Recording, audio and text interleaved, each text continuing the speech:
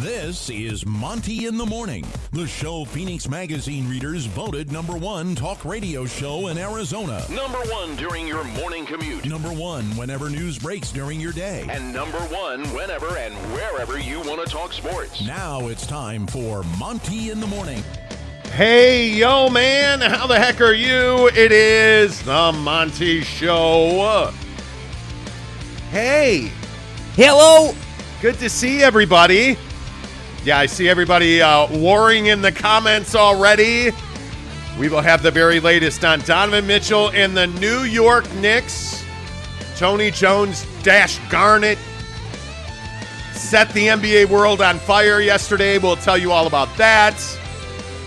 We have the latest on the Pac-12. Really good sourcing for us yesterday on the Pac-12. And if you're a Pac-12 fan, if you're a fan of the Utah Utes, you do not want to miss this update. It is a big one. That's coming up in about an hour from now. Stick around for that. And, of course, we have to argue about who's got the best chicken sandwich in Utah. Obviously.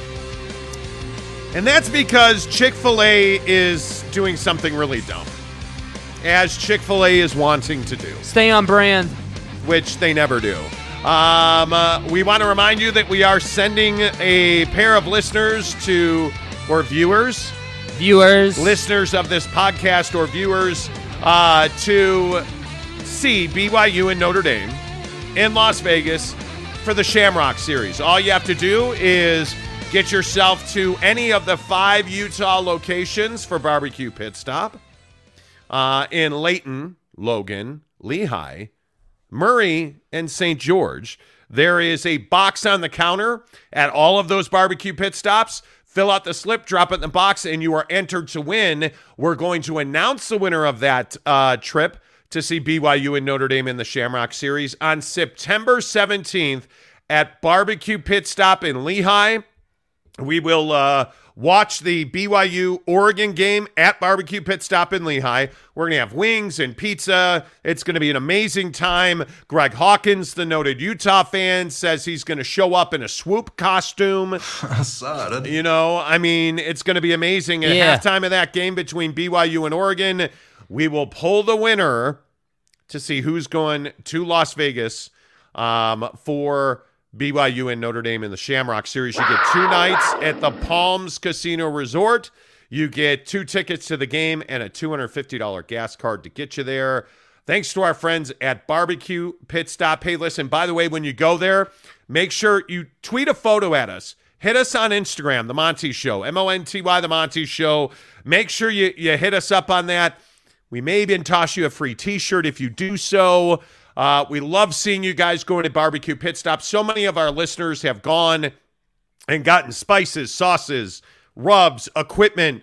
They've won Traeger smokers because Barbecue Pit Stop gives away a smoker every single week.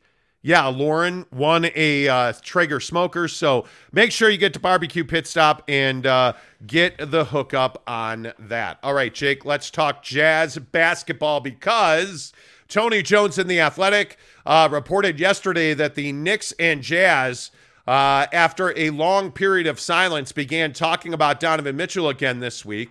And I would concur with that, only that I have been told by Jazz sources that there has been no downtime, that the Jazz and the Knicks have pretty consistently kept in touch and have had ongoing conversations, but they have never been close to making a deal.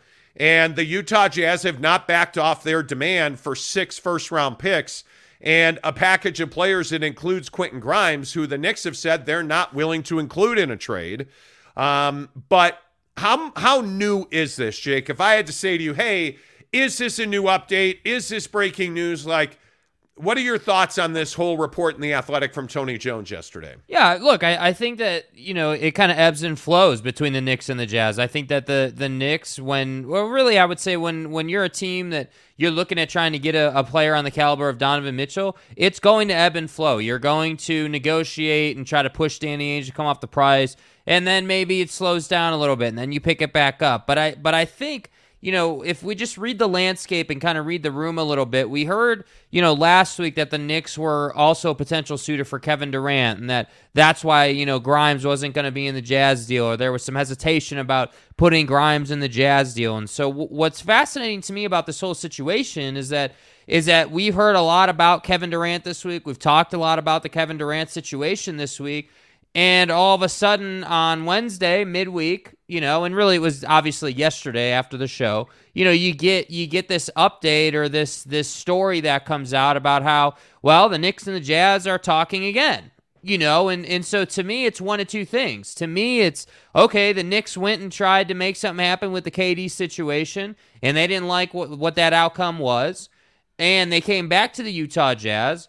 Or they just simply slowed down a little bit with the Jazz, and they took a few days off, and then they came back. Like I like kind of like what you said. Like, I don't think that it's not a situation where they talked for a month straight and then they took 3 weeks off and now they're back. Like, that's not what we're talking about. We're talking about, hey, it's an ongoing dialogue. Danny has his price. He's not coming off of it. But I think what's so fascinating is how it's perceived by the media and how this timeline is sort of working. And so what I'm getting to is that I think nothing with the Don situation is going to happen, in my opinion, until the Kevin Durant situation plays itself out. Because the Knicks have all these assets, and who wouldn't want to have Kevin Durant over Donovan Mitchell? I think that's obvious. I think we all agree on that. So, yeah, I tend to agree. I think the conversation is just ongoing. I don't think we've had some new huge development. That's kind of what I feel about it. Well, and I also think we've been told repeatedly,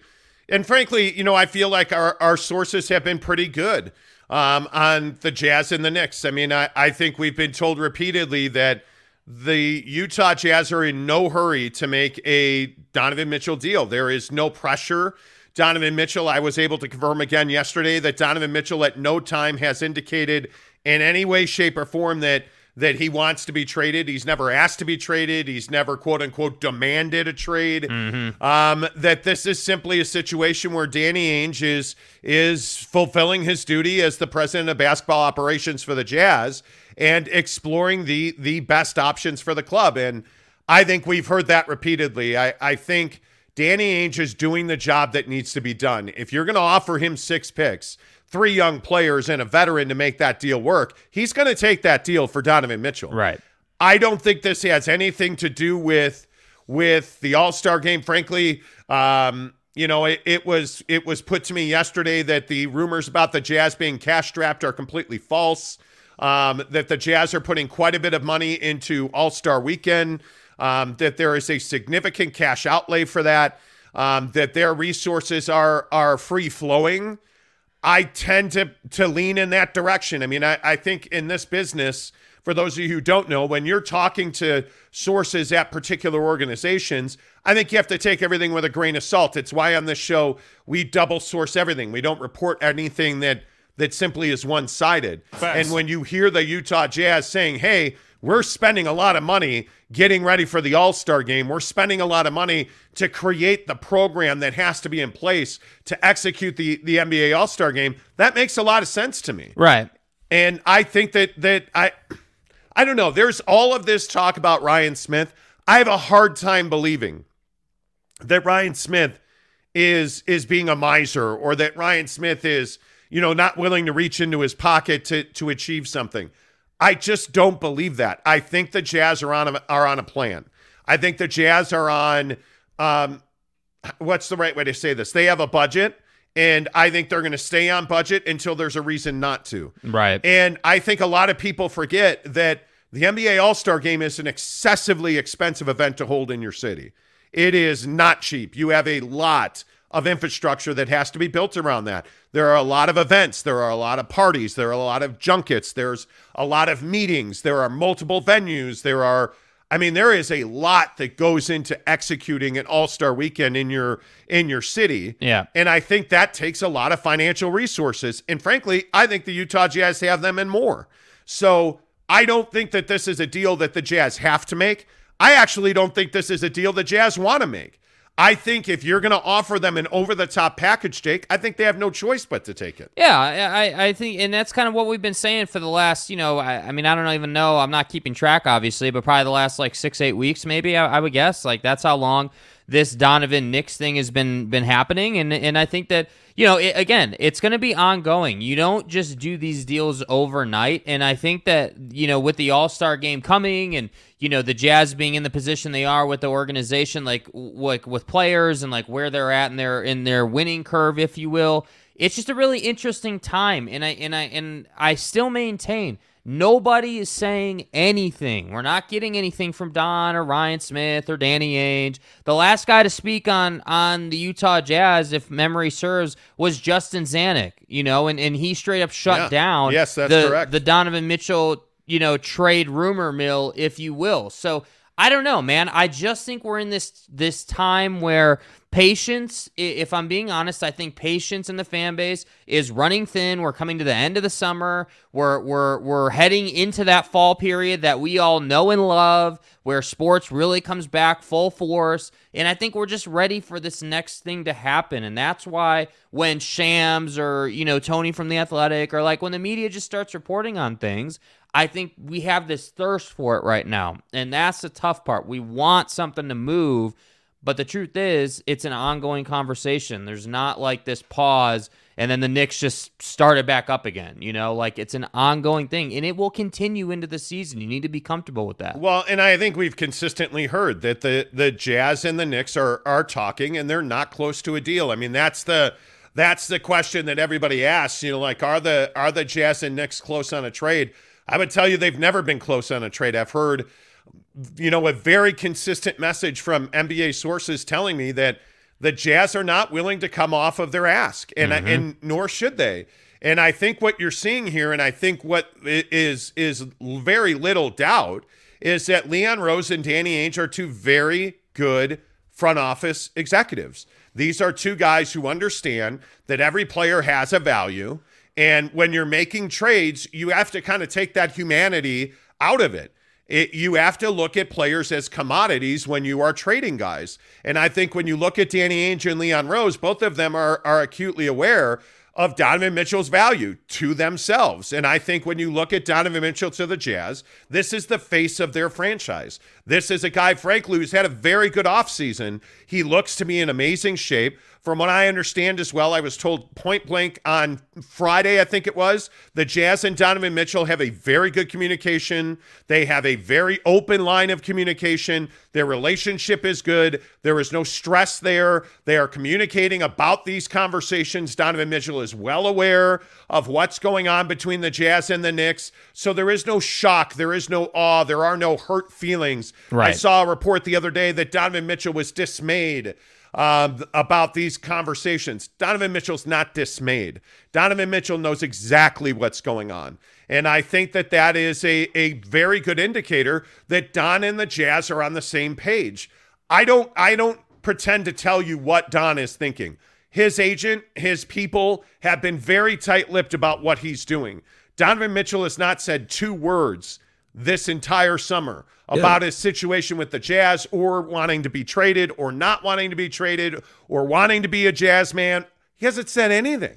So until he does, I don't think anybody really knows where Donovan is at mentally. But from what I understand, the Jazz and Donovan Mitchell have a fine relationship. There is not stress. There is not strain. There is not a deal close between the Jazz and the Knicks. And Danny Ainge and Leon Rose, I think there was some consternation there. I know almost for a fact that Leon Rose grew very frustrated with Danny Ainge's unwillingness to move off of his spot. I want more. But yeah, if you're Danny Ainge, why would you move off your spot? You wouldn't. So I think that Leon Rose was rightfully frustrated. But Danny Ainge knows exactly what he's doing. He's a seasoned veteran operator in a front office capacity in this league, and there is no reason for him to settle on anything less than what I'm told is 6 first-round picks, 3 young players, and a veteran. That's what Danny Ainge's ask is, and in my opinion, if I'm Danny Ainge, I'm not coming off of that even a little bit. Yeah, there's just no reason to. You don't have, and this is the thing that people, I think, don't put enough value on. because Donovan Mitchell hasn't requested a trade or isn't like putting pressure on the organization to trade him, there's no pressure to move him. You don't like it's not like the relationship is in shambles or something. And I think the best point you made there was just that, Danny Ainge is fulfilling his obligation to the team. He would be foolish not to have the conversations. But I think we go a step too far, like in the media or just generally speaking, when we're like, oh, well, Danny's talking to the Knicks and everybody and their mom, so that means he's trading Donovan Mitchell. That's not true. The Knicks have been pursuing Donovan Mitchell since last year. Man, we've done shows last year over the summer where we talked about the Knicks calling the Utah Jazz at that time. So the fact that Danny Ainge is talking to them is not a surprise to me. And that's why I say, I'm telling you, a lot of this is just the impatience and the burnout of nothing happening this summer. Like, it feels like a lot has happened, but really not much has happened. That's the problem, and that's why we're frustrated. Yeah, fans. I think it is still likely, and Jazz sources told me last week. We reported it on the show. You can go back to our archives and look at it. The beauty of YouTube. Yeah, it lives forever on YouTube. And I the thing that we reported is the Jazz are planning on having Donovan Mitchell in camp. I think that's exactly the right tack to take, because at this point, I think most people would agree a deal between the Knicks and the Jazz is not close. And if you're the Utah Jazz, you're planning on having Donovan Mitchell in training camp, I think it's far more likely that the Knicks will find a different team to dance with. I think when you're the Knicks, and it was described to me the other day that the Knicks are very aggressively trying to upgrade their talent. They're trying to find an alpha male, a superstar to run with that team. Yeah. And I think they're very aware that they just don't have that. And I think the Knicks were very wise to aggressively pursue Kevin Durant.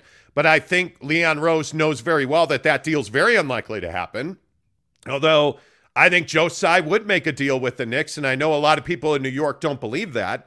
But I think Sean Marks and Leon Rose have had quite extensive conversations on several levels, and I think there could be a deal there.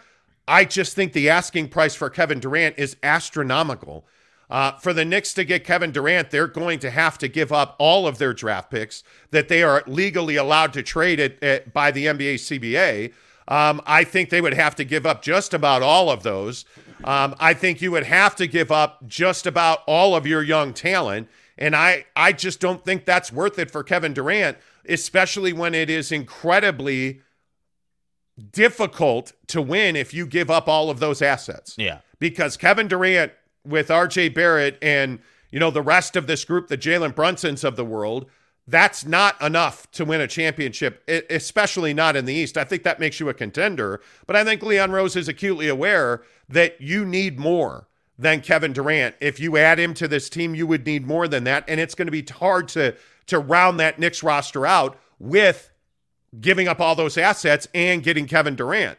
I think that's why the Knicks have been so passionate about a Donovan Mitchell deal. Y'all feel me? Because I think your expectations are slightly lower if you add Donovan Mitchell and you only give up, from what I'm told, the Knicks are offering 3 first-round picks and 2 veterans and 2 young players, not Quentin Grimes. Yeah. And that's just not enough for Danny Ainge. But I think the Knicks know if that deal goes through, they're in a much better place the day that happens than they are today. Well, and Danny knows that too. That's the thing. And again, this is the art of negotiation. Danny knows that. Like, Danny knows, hey, if I allow them to acquire Donovan Mitchell and I only get 3 first-round picks and 3 players, the Knicks are still in a great spot, because they have assets to work with and they can continue to build their team.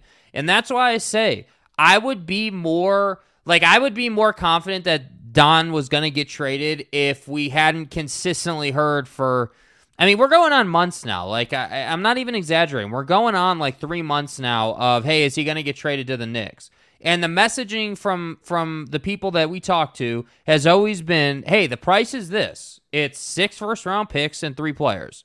That's what it's always been. We've heard versions of that. Small, like details have changed a little bit on the fringe or whatever on the outside that makes the deal happen. But the essence of this deal is the 6 first-round picks. We've always heard that. At one point, there was conversation around protected or unprotected. Okay, great. But that's been the core of the deal. So that's why I say, if you're a Utah Jazz fan and you're looking at this situation, it's very straightforward. The price is the price. Leon Rose wants a discount, as I've been saying for however long, and Danny's not going to come off that price. And until that changes, Don's not going anywhere, because I don't believe, like Shams yesterday saying the Hornets and the Wizards called the Jazz. The Wizards and the Jazz have been talking for, I don't know, like 6-7 months, on and off. It's been an ongoing thing. And I think we also talked about the fact that the Jazz and the Wizards had a very serious conversation about Kentavious Caldwell-Pope before he wound up in Denver. Yeah. I know that the Jazz had serious interest in KCP.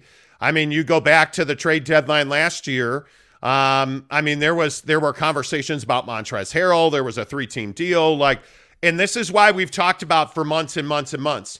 The conversations you have at the trade deadline often lead and often bear fruit in the summer. They matter. Because, you're forming relationships that you can use in the offseason to make more significant deals.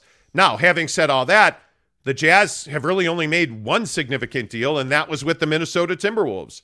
So it's going to be interesting to see where all this changes. But again, my opinion is, and I base my opinion mostly on what I've been told, and that is that the Jazz have several deals that they could make.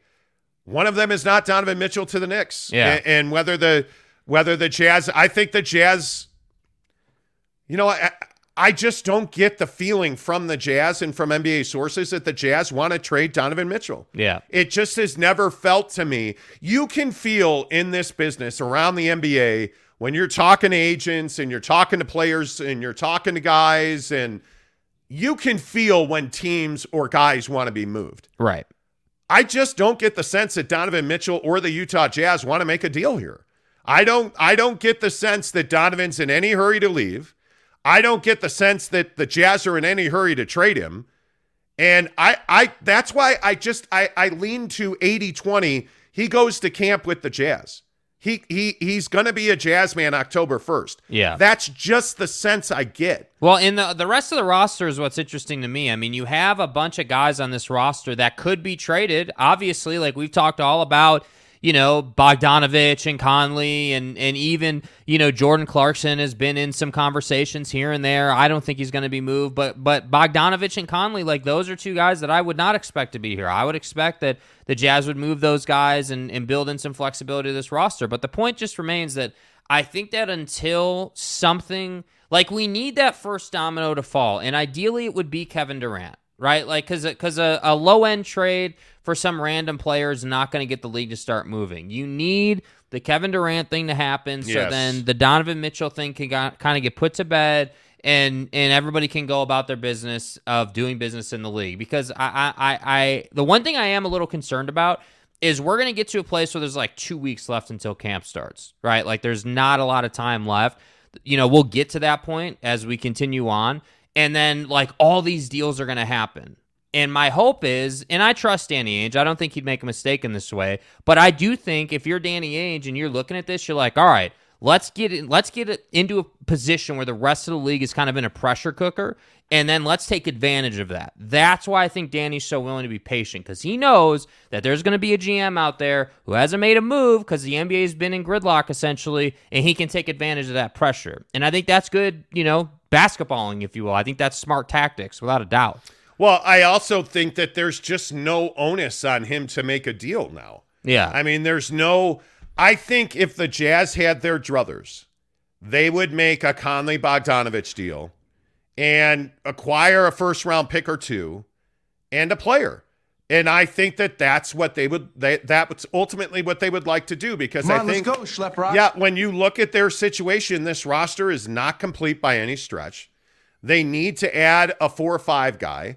They certainly, I think, would like to move Mike Conley off their books. I mean, he's an awfully expensive player for a team that needs a what's the right way to say this? A facilitator, more.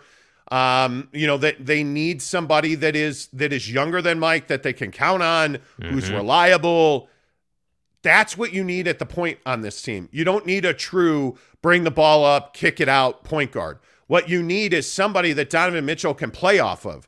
And right now, I just don't think you have that number 2 option on this team. I mean, if your season started today, I mean, I have to believe that it is highly likely that Donovan Mitchell scores 30 points a game, because who else are you going to give the ball to? I mean, that to me, ultimately, that is where this situation comes to a head, is that you don't need a transformative deal. You already made that deal. I think what this Jazz team needs is to continue to reshape their salary cap, which means moving Mike Conley and moving Bojan Bogdanovic.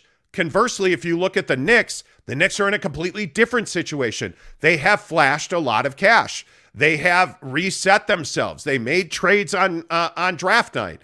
You know, you got a guy in Jalen Brunson that you're likely going to get fined for tampering with. Mm-hmm. You brought him in, but you still have money to spend because of R.J. Barrett's contract situation, which I think makes him less tradable, because there are not a whole lot of teams around this league that want to extend R.J. Barrett off of his rookie contract. I frankly think it's one of the reasons that the Jazz are hesitant to talk about R.J. Barrett in this deal. And I know that pisses off Knicks fans, but I can tell you right now, the Jazz and Knicks have had conversations about including R.J. Barrett in a Donovan Mitchell deal. Yeah. And I think that the Jazz don't have an appetite for R.J. Barrett because they're going to have to extend him. I think the only reason the Knicks would include R.J. Barrett is so that they do not have to extend him. I think these are complex conversations that oftentimes are more difficult to come to a head or find common ground on, because money in the NBA right now, especially with what's coming up in the draft and who's going to be available in free agency, I think makes it very prohibitive to make any deal that's at all questionable. Facts. I mean, at all questionable. Yeah. If you're the Utah Jazz right now, you're not trying to get pick swaps, because, you know, that term is thrown around like it's just no big deal. Oh, pick swaps. You know, the Jazz want 4 unprotected picks where it's without question, we're getting these four picks. Yes. No doubt about it. They are ours. They're not going to trade a guy like Donovan Mitchell for, you know, protected or unprotected. They're not doing it for pick swaps. They're unprotected picks that they are sure they can execute on. And if they can't execute on them, they can trade those down the line. I mean, it makes sense. It's what we've heard for 3 months. Yeah. Like it is like the day that Rudy Gobert got traded. And I see all your comments. Trust me, I'm coming. Give me 2 minutes here. I look at July 1st as a transformative day in the history of this organization, because the day that they traded Rudy Gobert, they acquired significant assets. They acquired multiple first-round picks. They acquired Walker Kessler. They got Malik Beasley, Pat Beverly, Jared Vanderbilt. They got all of those assets in that deal. And Danny Ainge can do whatever he wants with those. Yeah. Patrick Beverly, again, I will just say, I don't believe he's going to be on this roster at the 1st of September. I think they will trade Pat. They have a deal in place, sources have told me, that they can move him if they would like to do that. They have finally, they have an interested party on Mike Conley. You can move Bojan Bogdanovic down the road. Yeah. They have deals they can make. But it doesn't make sense for them with all the money that they're going to have to inject into the community, into facilities, into preparations for the All-Star game. Mm-hmm. Does it make sense not to have Donovan Mitchell represent the Jazz in that All-Star game? It makes sense in one way. If you get an avalanche of compensation from the Knicks. Mm-hmm. And if I'm Leon Rose, I'm not paying the asking price. I'm just not. So that's why I say it doesn't make a lot of sense that this deal goes down. I think Donovan Mitchell will come to camp with the Jazz. I really do. All right, let's get your comments in here. Thank you so much. I see everybody commenting on this. I know that this has been a hot button issue. Funky Orion, good morning to you. What's up? Where you been, my man? Kurt Myers, good morning to you, friend. BB says if the Jazz are to give up Donovan Mitchell, we have to get 4 unprotected picks and 2 more picks and all the young guys we want, or we should just say no. I think that's where Danny Ainge is at. Yeah. Frankly. Agreed. Antonio Ruiz, good morning. He says, why is it always the Knicks chasing the conversation? You know, I don't know that it's always been the Knicks chasing the conversation. And I think there's probably too much put into who called who. I think there's probably too much of that. Danny Ainge and Leon Rose have had consistent, ongoing conversations. I think Danny Ainge and Leon Rose have called each other. I think they have texted each other. I don't know that one guy continues to pursue the other guy. Well, you get to a certain place where you talk enough where there's a certain comfortability. You know? And it's not like, I think it's a lot of times it's viewed as, oh, well, he reached out to Danny Ainge about Donovan Mitchell. That means he's trying to get him. It's more just like, hey, dude, you got 5 minutes? Like, that's what it is. Like, you're having just dude-to-dude conversations about it. That's what it is. Yep. Antonio continues. He says, maybe Utah called because he don't want to be there. What do you mean? We have the best offer they can get. Don't give me that. He never said he wanted to be traded. He never said He didn't. Donovan Mitchell has never said he wants to be traded. Yeah. And his other comment is he never said he didn't want to, he never said he wanted to stay either. You don't have guys commenting on, man, I'm Steph Curry. I want to stay with Golden State. Yes. Hey, I'm LeBron James. By the way, I want to stay with the Lakers. Does the star player on every team have to say every year, hey, I want to stay with your mom? Like, that doesn't happen. How many guys around the league are like, oh, yeah, I want to be here. Can't believe it. Obviously not. How many guys come out and say, I want to be traded? How many guys demand trades? Usually what happens is guys don't say anything. And life goes on in the NBA. The obsession with, Donovan Mitchell doesn't want to be in Salt Lake City is crazy. It's just so unfounded. It's so unfounded. Anyway, we've talked at length about that. BB says, has he ever said he wants to be traded? The truth hurts, Knicks fans. That want Donovan to have asked for a trade so they can think they are getting Donovan for less. Yeah, I just don't see that that's... No. I don't see that that's a thing. Neville93 says, good morning, peeps. What's up? I think it's incredibly interesting that so many Knicks fans are convinced he wants to leave Salt Lake City. Yeah. I just don't see that. I really don't. Ryan Scandura, good morning to you. He says, LOL, if Mitchell stays in Utah, they're a losing team. Well, you're not going to win a championship with him on the Knicks right now. You're not. And frankly, if I was a betting man, I would bet on Danny Ainge before I'd bet on Leon Rose. Yeah. I think Danny Ainge is in a situation where you have an owner that's proven he'll spend money. You have an owner that I think is a local guy that is absolutely passionate about seeing the Jazz raise a trophy. I think Danny Ainge as an executive is fantastic. Mm-hmm. Not that Leon Rose is a slouch or has done a bad job. None of that. But if I'm picking a guy to build a championship, there are a few executives I'd take over Danny Ainge. And by the way, everyone who says, ESPN says they're a 26-win team. Yeah, sure. Right now, as constructed, are they a 26-win team? Sure. If you want to say that. I happen to think they're a mid-30-win team right now. And the truth of it is you're probably 2 moves away from being a postseason contender. Like, that's where you are. So if you keep Donovan Mitchell and you add 2 guys around him, you're in a good spot. Yep. Peter Bowen, good morning, too, says, Danny Ainge wants to rebuild. Use your common sense. The best course for a team who doesn't attract free agents. Well, I've always loved this. I don't know that free agency is the best way to build your roster in the first place. B, I think there's no doubt that Danny Ainge history tells you he can make trades that are significant. And like Kevin Durant, this is why we've talked so much about Kevin Durant.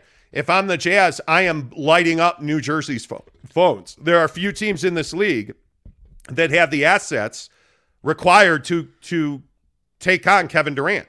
The Jazz are one of them. Yeah. The Jazz are absolutely one of them. Let's be really clear, though. Danny Ainge's track record is not one of rebuilding, right? Like, everyone wants to say, he rebuilt the Celtics, and he's the king of rebuilding. No, he's not. That's not how he does business. He is the king of making trades that transform organizations, that take you from where you were here when you were frustrated to being a championship contender for probably a 3 to 5 year window. He's going to make those foundational trades that put you on that collision course with an NBA Finals appearance. So he's not someone who's ever rebuilt teams through the draft. He's not going to be the Orlando Magic. The Jazz are not a team that's going to win 20 games. That's not what the goal is, and that's not where they're at, in my opinion. You're You're a team that is going to make more trades. I think you're going to build around Donovan Mitchell. That's my opinion. And I think, 6 months from now, when we're in the meat of the season and they're outperforming expectations because ESPN said they were a 26-win team, I would just say don't be surprised. Don't be surprised at all, because when you have a talent like Donovan Mitchell, anything is possible. Yep, Griff181, good morning to you, says Donovan is being the ultimate professional, but no star player happy with their situation wants to be dangled in trade talks. Well, I don't know that anybody's happy with the Jazz situation. I mean, you're coming off of a specifically a 2-year period, but you're really coming off of the last 3-4 years where you should have done significantly better than you did. Yeah. And the Rudy Gobert contract absolutely prevented you, in my opinion, from winning. I think the moment that Rudy Gobert put pen to paper on that deal, this team's fate was sealed. I mean, they were not going to win with that kind of money. Paying a guy that is very limited offensively and schematically is death during the playoffs, paying him 23.3% of your salary cap is foolish. You've thrown our budget a little out of whack. It is foolish. By the way, I'd also say in the Donovan Mitchell comment about whether he wants to be here or not, you need to understand that Donovan Mitchell, all he cares about is winning. That's it. He just wants to contend for championships. So for Don, what is the conversation coming from Danny?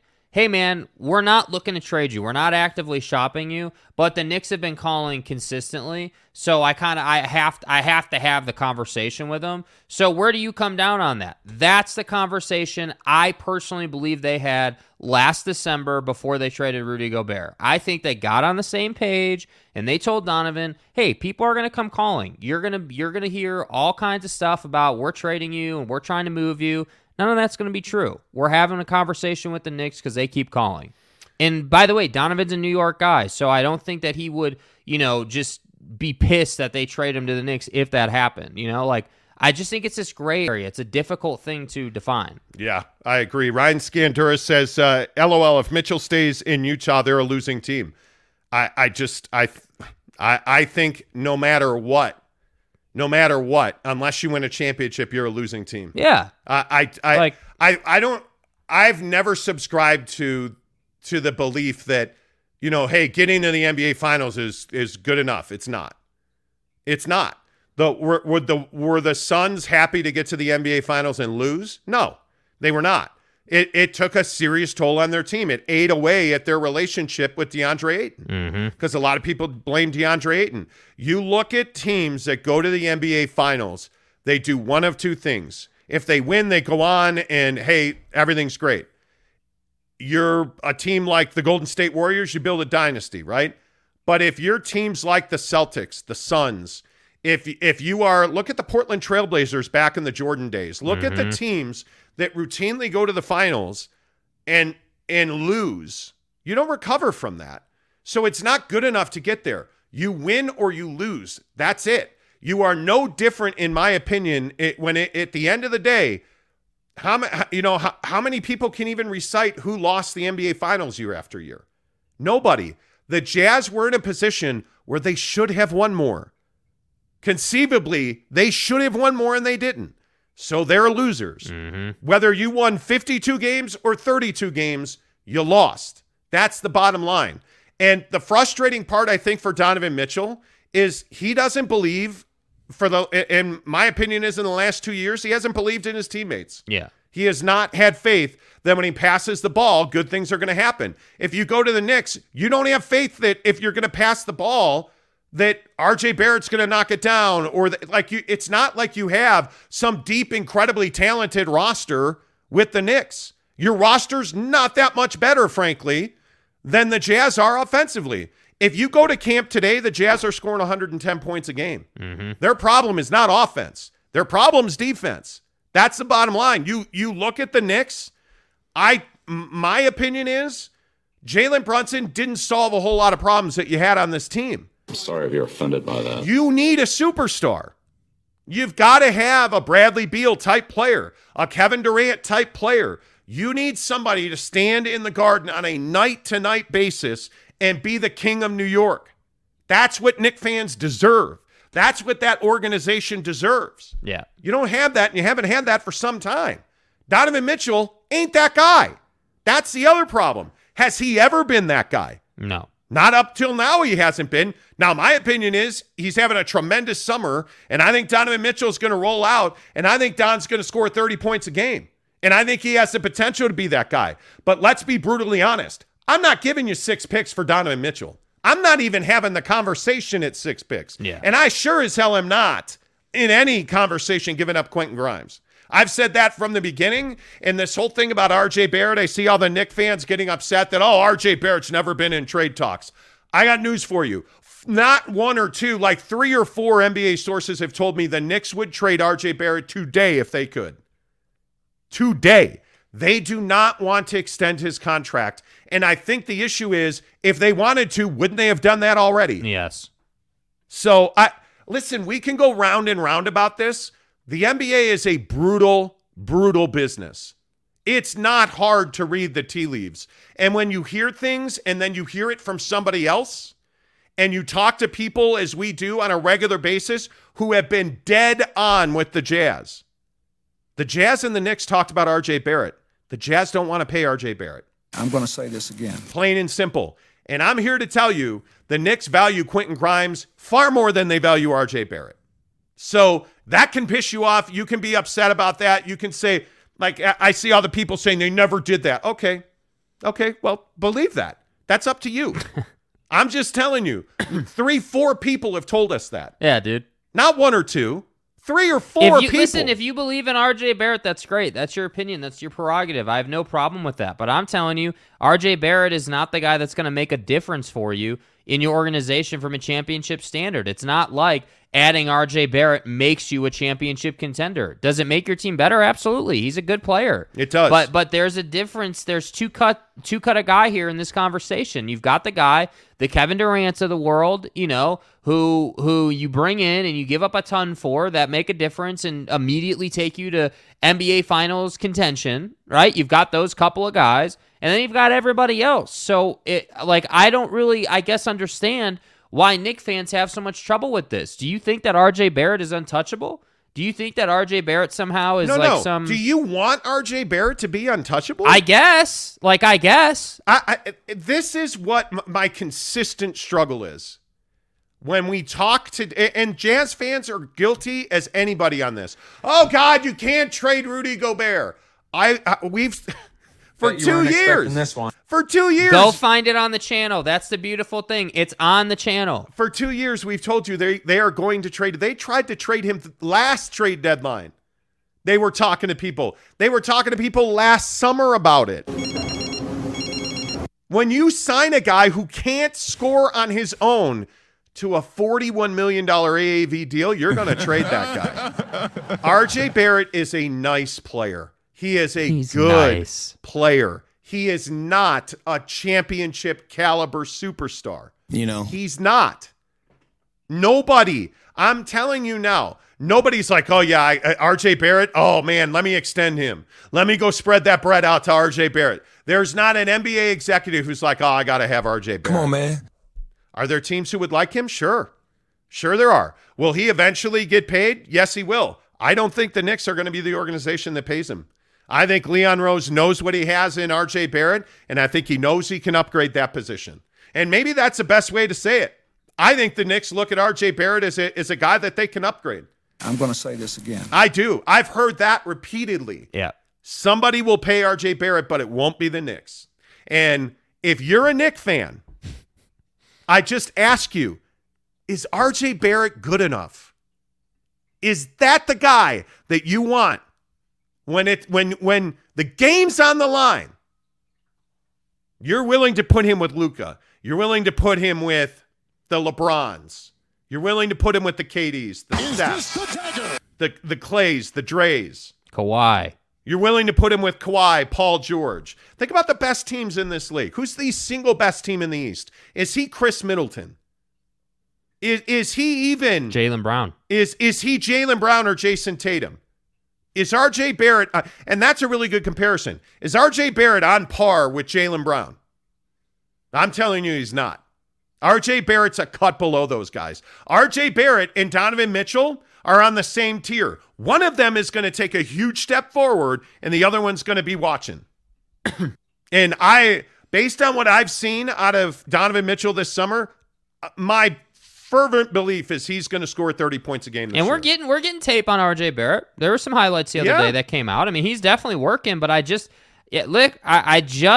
think, in my opinion, I think Donovan's got more top end. I think it's unequivocal. It's not in doubt that Donovan Mitchell is a more athletic player. He's more gifted athletically. He can move better. His creativity at the rim, his ability, the euro, the swing through, his mid-range game right now looks unbelievable. Listen, the other thing we're not talking about with R.J. Barrett, and I don't know how we went down this R.J. Barrett rabbit hole, but Knicks fans, you need to come around to the idea that R.J. Barrett's not a killer. Like, you need to understand that. It doesn't take a rocket scientist to identify the fact that R.J. Barrett is not a killer. He's just not. And Donovan Mitchell is a killer. You realize 2 years ago, I think I saw it on Twitter, it was either 2 or 3 years ago, I think it was 2 years ago, Donovan Mitchell put up, I think, 55 points in the bubble in Game 1 against the Nuggets. In the playoffs. 55 points. He is the third player to ever do that. Like, this guy is a special player. R.J. Barrett didn't do that. Yep, I agree. New York sports guy says the last media session, D. Mitch said he was going to think about what he wants to do, and you never heard anything else. Ainge told D. Mitch to be quiet. Okay, well, nobody's telling Donovan Mitchell to be quiet. That's not a little Number worse. 2, that media session was just after they got knocked out of the playoffs, and Donovan Mitchell said he needed some time and space. What would you want him to say? By the way, I'm not trying to be cryptic. The other thing that I think is really important to understand here is Donovan Mitchell owns the media in this town. Donovan Mitchell doesn't talk to anybody. That's the thing that's incredible. And I'll be candid with you and tell you, I would put it at 30 calls, probably at least that many emails and text messages trying to get in touch with him. I've talked to people close to Donovan. His agent, Ty Sullivan, has never, not one time, returned a phone call about, hey, I'm trying to get, like I said to his agent, hey, all I'm asking you for is a 5-minute conversation. If I got to fly to New York, if I got to go to Miami, I will do that. Hey, I just want to don't even have him on the show. Won't return a phone call. We still never talk sometimes. Won't return a phone call. Well, like, it's amazing talking to people at CAA. All they are willing to say about Donovan Mitchell is he is not unhappy in Utah. He is not asking for a trade. He has not demanded a trade. Talking to people at the Jazz, he has never once told us that he is frustrated or wants out. They have consistently communicated with Donovan Mitchell about what their plan is. So we can sit here and we can have this conversation about Don wants out and Danny told him to be quiet. Nobody tells Donovan Mitchell to be quiet. Yeah. Nobody has to tell him, hey, don't talk to the media. By the way, another question that should be brought up for Knicks fans. Anybody see the report out of New York that Dolan's going to sell the team? Anybody see that? Is that at all on your radar?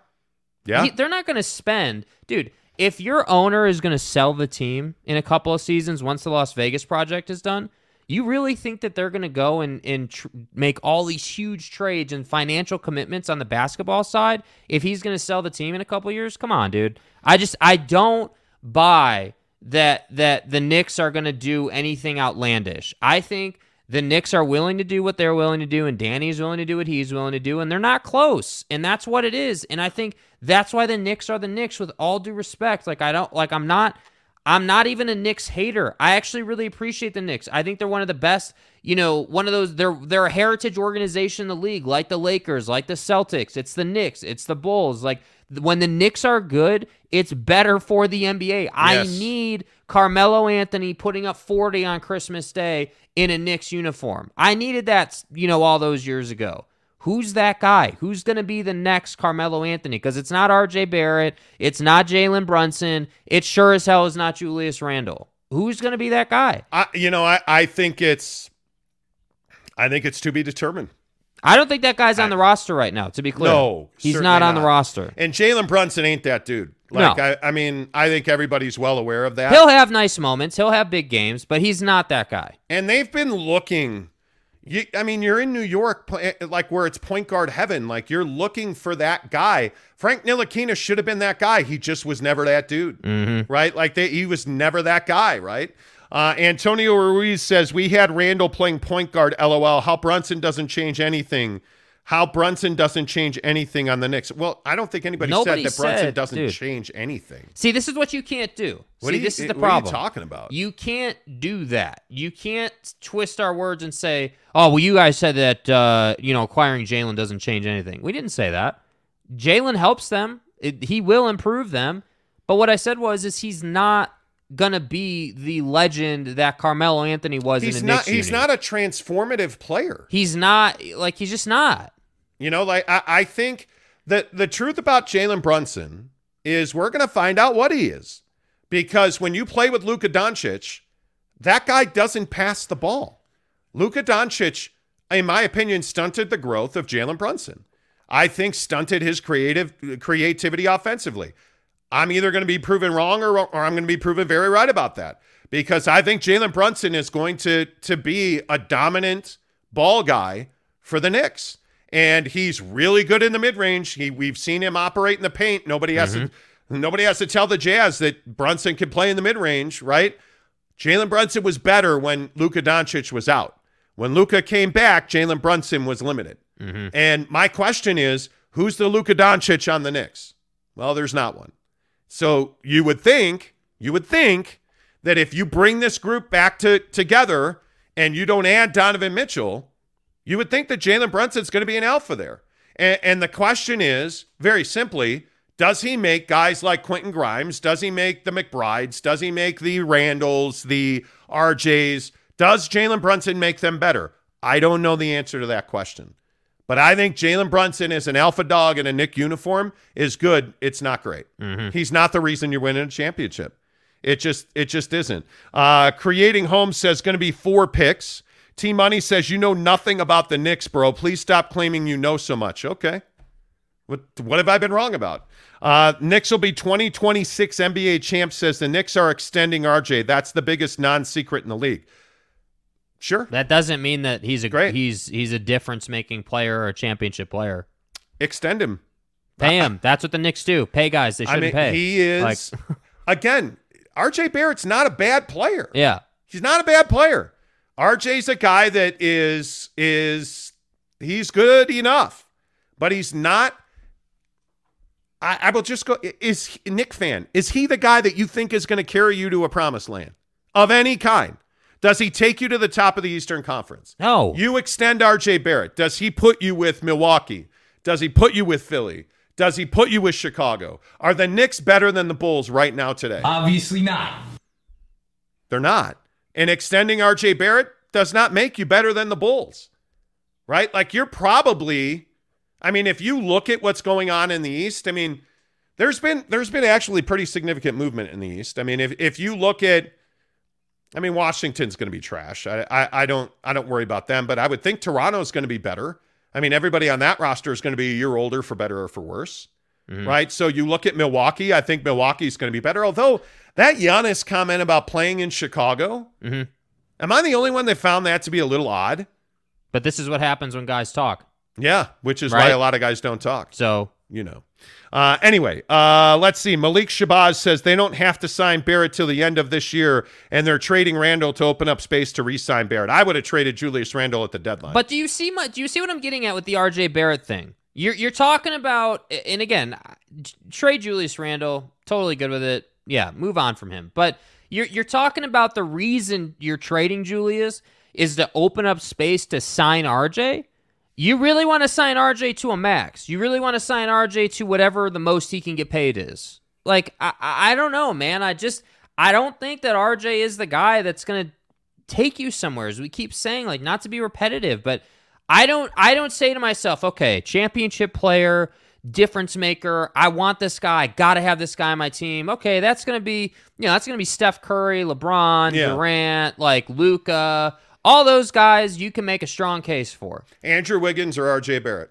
Andrew Wiggins right now. I think Andrew Wiggins before he played for the Golden State Warriors is close. But now, and this is the beautiful thing, When you get to play with Steph Curry and you get to learn all that stuff, you're going to get better. Another issue I have with RJ Barrett on the Knicks, who's he learning from?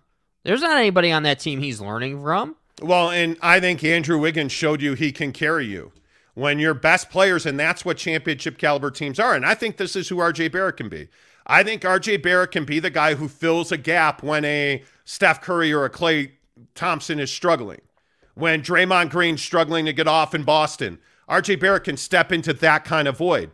Andrew Wiggins has done that already in the biggest games of his career in the NBA Finals. Right now, today, I'm taking Andrew Wiggins, but RJ Barrett's going to be 22 years old. Every year he's gotten better. His three-point percentage, I think, was better last year, and this has been something that's been talked a lot about. He took exponentially more shots per game from three last year. I think he took another 2 shots a game from three last year. RJ Barrett's gotten better, and he's still just 22, gonna be 22 years old. Yeah. Like, I think there's a lot of upside. I just don't ever see RJ Barrett being the alpha male that leads your team to a championship. I just don't see him as that guy. He doesn't, in my opinion, the biggest thing is I just don't think he has the demeanor to do that. Yeah. Certainly not in New York City. I mean, you look at how difficult it is to achieve greatness in New York. There's a reason that New York is going through a cold streak. Look what the media is doing to the Yankees. Mm-hmm. The Yankees are having a terrible August. Terrible. After a dominant July. They are having a dreadful August. And the media is writing them off. Burn it down. Trade them all. They all suck. Fire Booney. Like, as you can see, there's not much hope for you left. You know, like, I don't know what's wrong with that team. They're just not hitting, right? But are you really, like, that's what the media does. Zach Wilson, already a bust. Now, I think there's credence in that conversation, but what's the problem? He plays for the Jets, who are a nobody. And the Giants are a nobody. And the Knicks are a nobody. And the Nets are a nobody. The Mets, frankly, are the best team in New York right now, right? So it's a very difficult place to go and win. So when you're talking about, hey, is RJ Barrett that guy? No, I don't think he's that guy, especially not in New York. Especially not in New York. Hey, look here, man. So anyway, all right, let's get a couple more comments in here. Jose Rivera says, logically, if you hear any non-Jazz analysis, you are going to find other points of view. Yeah, maybe. Sure. DW says Barrett will be better than Donovan Mitchell. I just don't see that happening. I disagree. I think Donovan Mitchell right now is probably on the cusp of top 10. If he brings, and he has done this consistently over the last 3 years, if Donovan Mitchell brings development back to the game this year, so he clearly has to be a better, more wanting, capable defender. There's no doubt, because the system is not going to feed everything to Rudy Gobert, which, by the way, I think that's part of this conversation. Mm-hmm. When you talk about RJ Barrett versus Donovan Mitchell, RJ's a better defensive player than Donovan. I don't even know that there's an argument to be had there, right? But I think Donovan has been in a system that has said, okay, hey, well, feed it all into Rudy. Feed it all into Rudy. I think that's been their defensive game plan for the last 3 years specifically. I think Donovan Mitchell, we've seen in these open runs and we've seen in his work, his footwork is already way better than it was at any point last year. At any point last year. So that's certainly something that I would be looking at. And I think Donovan Mitchell, I certainly believe that he is going to bring a much larger, and maybe the right way to say this is a much more significant presence in the mid-range game. His tool bag in the mid-range is pretty good. Yeah. Based on what we've seen. He is added to depth to his mid-range. His three-point shot's easy for him now. Yeah. That's what he came back with last summer, is he showed up with easy three-point range. Now he's got to become a killer. He's got to become Chris Paul, Devin Booker, DeMar DeRozan. He's got to become that level of mid-range player. And if Donovan does that, he's top 5 in the league. Cold-blooded, clean, methodical, and thorough. Absolutely. He'll score 30 points a game, and he'll be a top 5 player in this league right now this year. If he shows up with that mid-range and his footwork truly is as good as it looks in these summer workouts, which one of the things, I mean, who cares how many points you scored at the Drew? Like, it's not about how many points with you all score, due dude. respect, it doesn't matter, right? Yeah. But what you see historically in these summer workouts is the little mechanical things. Donovan Mitchell's footwork is significantly better in these summer workouts. Frank Corona Jr. gives us a $5 tip. Appreciate you very much. He says, with 3 unprotected New York picks, 2 protected picks from other teams, Toppin or Quickly plus salary, get the deal done. I do not think that gets the deal done. I think Danny wants 4 unprotected picks. I think he wants 2 more picks. I think on top of those 6, he wants swaps. And I think Quentin Grimes and Quickly are absolutely must-haves in that deal. And Leon Rose, from what sources have told us all along, Leon Rose has said, we are not trading Quentin Grimes. Like, there was a point where they were having that conversation. And to go back to the R.J. Barrett argument, when the Knicks were talking about, hey, R.J. Barrett, Danny Ainge immediately went to Quentin Grimes. And I think Leon was willing to, at some point, have that conversation at 3 picks. But not at 6 picks. Yeah. And now I just think that Leon's at a point where he's never going to include Quentin Grimes for Donovan Mitchell. I don't know what it would take to get Leon Grimes to trade Quentin, or Leon Rose to trade Quentin Grimes to the Jazz for Donovan Mitchell. I mean, it'd have to be 2 picks. Yeah. I wouldn't do that deal. Honest to goodness, I would not do that deal. If I'm Leon Rose, I'm not willing to trade Quentin Grimes. I'm just not. New York Jazz fan, good morning to you. He tips us $1.99. He says, great show as always. Let's hit that like button. Yeah, please give us a thumbs up. It really helps this show grow. If you're not subscribed, please hit subscribe. Click the notification bell. All of that really helps this show grow. And, frankly, you guys have done an unbelievable job. I mean, we do this show in my son's basement. Right. I mean, if you ask all the Twitter experts on our show last night told us that we do this show in, I guess, what's my basement, even though I don't have a basement. So, So whose basement is this? It's RJ Barrett's basement. Thank you. See? Thanks, Leon. Yeah. Anyway, the point is, appreciate you very much, MI Jazz fan. Talking about the very latest on Donovan Mitchell to the Knicks and what the Knicks are, wanting, what the Jazz are willing to do. Like we've talked about this pretty consistently over the last, 6 weeks at this point, I guess. Forever. And, you get this feeling that both sides, I think, would be open to a deal. I just don't think that either side is desperate to make this happen. I think the Jazz are in a position where, again, you're hosting the All-Star game this year. It would be incredibly awkward for the NBA, in my opinion, to say, well, hey, yeah, they don't have a star. They don't have a starter. Because, is Jordan Clarkson an All-Star? I don't know. We'll see. Fringe All-Star. Maybe not. Sixth man of the year. So he's got the potential. But Donovan Mitchell's an All-Star. If Donovan Mitchell's on this team, he's representing the Jazz in the All-Star game. There's just no doubt about that. Yeah. So I think when you look at the Jazz, it'd be awfully difficult to sell a fan base and not have a Utah Jazz star in that game. Yeah, I think there's a lot of credence to keeping Don for just that purpose. I think that Donovan Mitchell helps you sell jerseys. He gives you representation in the All-Star game. Your star players do that for you. RJ Barrett does that for the Knicks, right? Like Jalen Brunson does that for the Knicks. I just think that the All-Star game, when it's in your building, you want to put on a good show. So I'm not sitting here certainly saying that they're not doing this deal because Donovan has to represent them in the All-Star game. That definitely isn't the case. But I just think that it would help the Jazz a lot to have him there. For sure, representing them. We'll see. All right, let's get your comments in here. Ryan Scandura again. Here Utah is desperate. Why entertain all these offers? What all these offers? Hold on. Wait. What are they desperate for? Help me understand. What are they desperate for? What is it that they're just so thirsty for? But, Jake, they only have 3 years of club control left on Donovan Mitchell. Yeah, and he's definitely leaving at the end of those 3 years, right? Like, he's for sure out. Because Donovan Mitchell hates playing here because he said that exactly 0 times. Yeah. Right. Okay. 0. I don't understand that Got it. Okay. That whole narrative. That's one I've always struggled with. Let's see. Rance says rebuild more important than the All-Star game.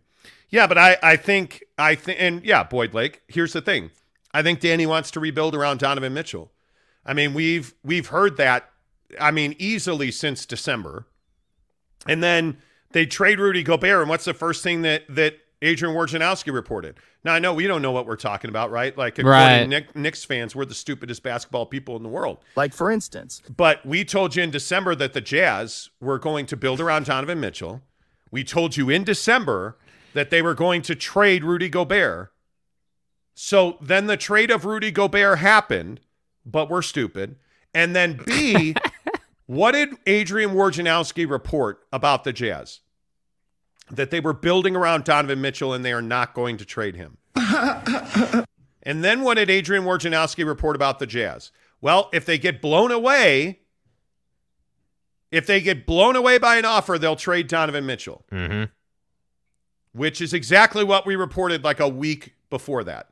So, by the way, just saying, all the air quotes receipts are on YouTube. Go find it. I mean, I'm happy to have you go fish through our archives. I really am. Like, that's the best part about being on YouTube. And we can't hide from what we've said. Yeah. Knock yourself out, man. Let's see. JJ47K says, keep your all-star then and sell your jerseys. I don't know if those jerseys are going to... The Jazz jerseys...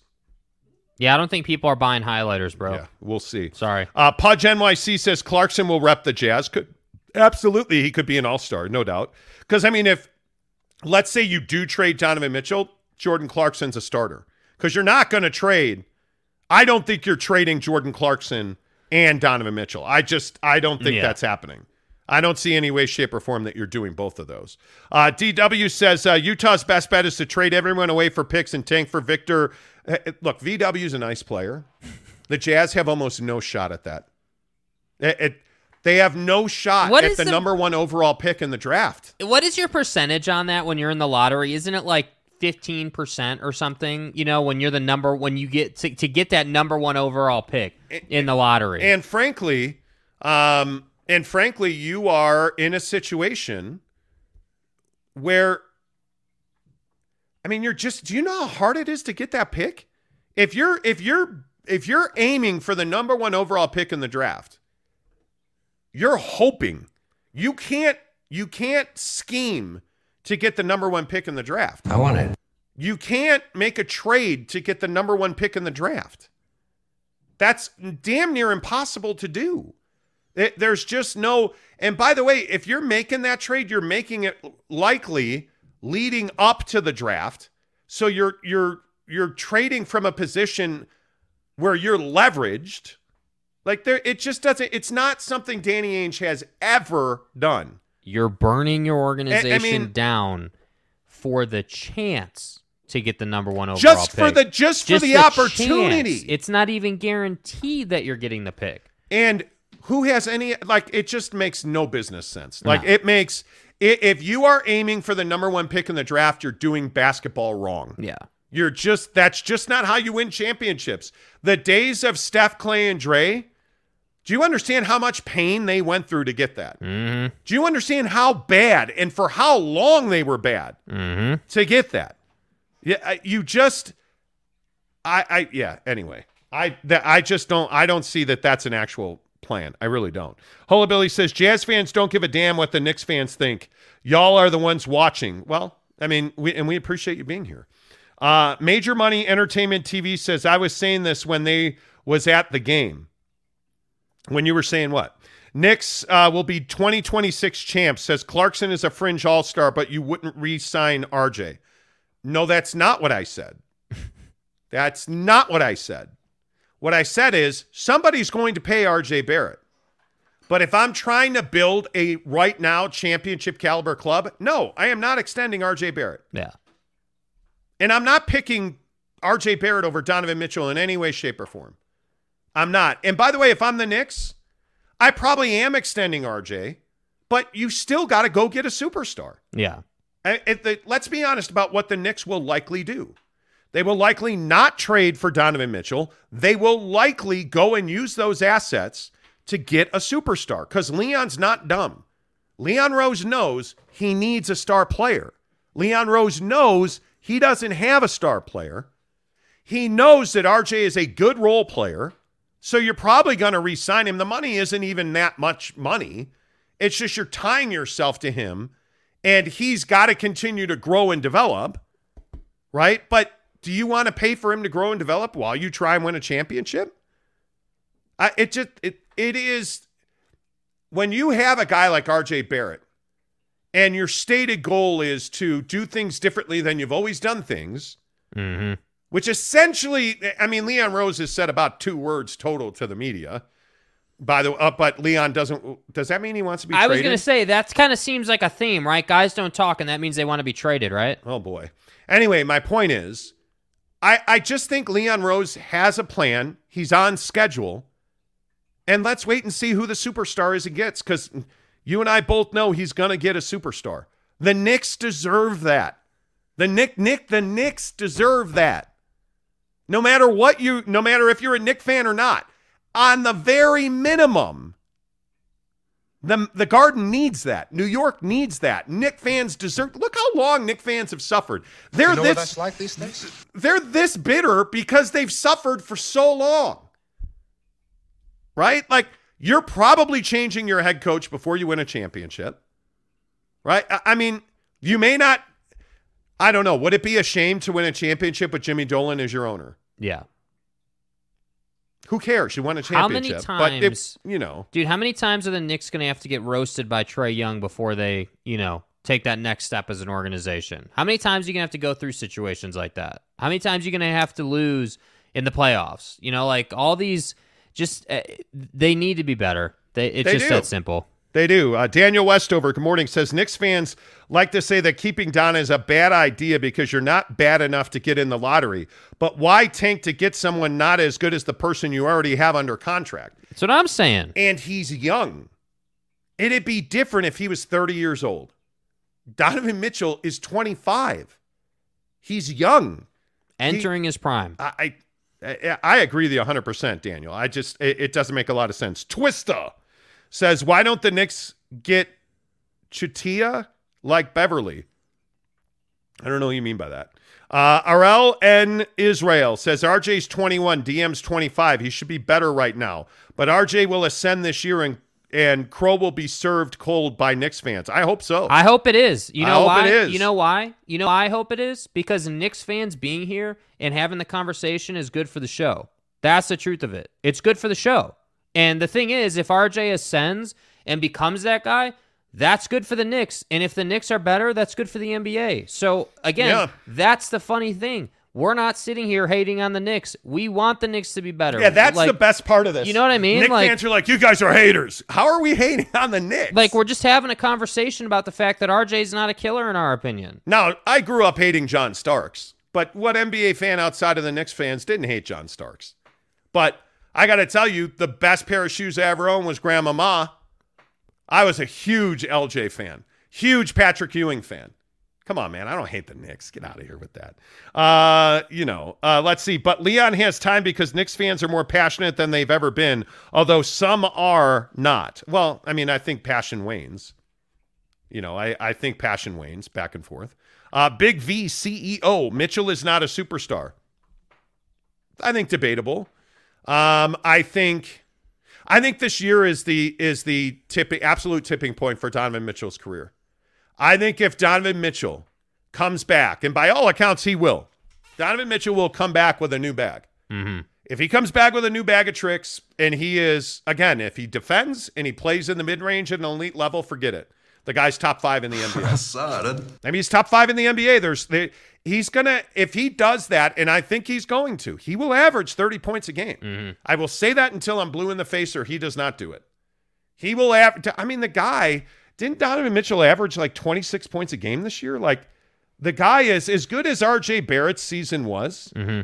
And again, we just talked about RJ's numbers. Averaged 20 this past season. Yeah. RJ Barrett at 22 years old will probably average what? 24? You would hope 24, 26 points a game. That'd be great, right?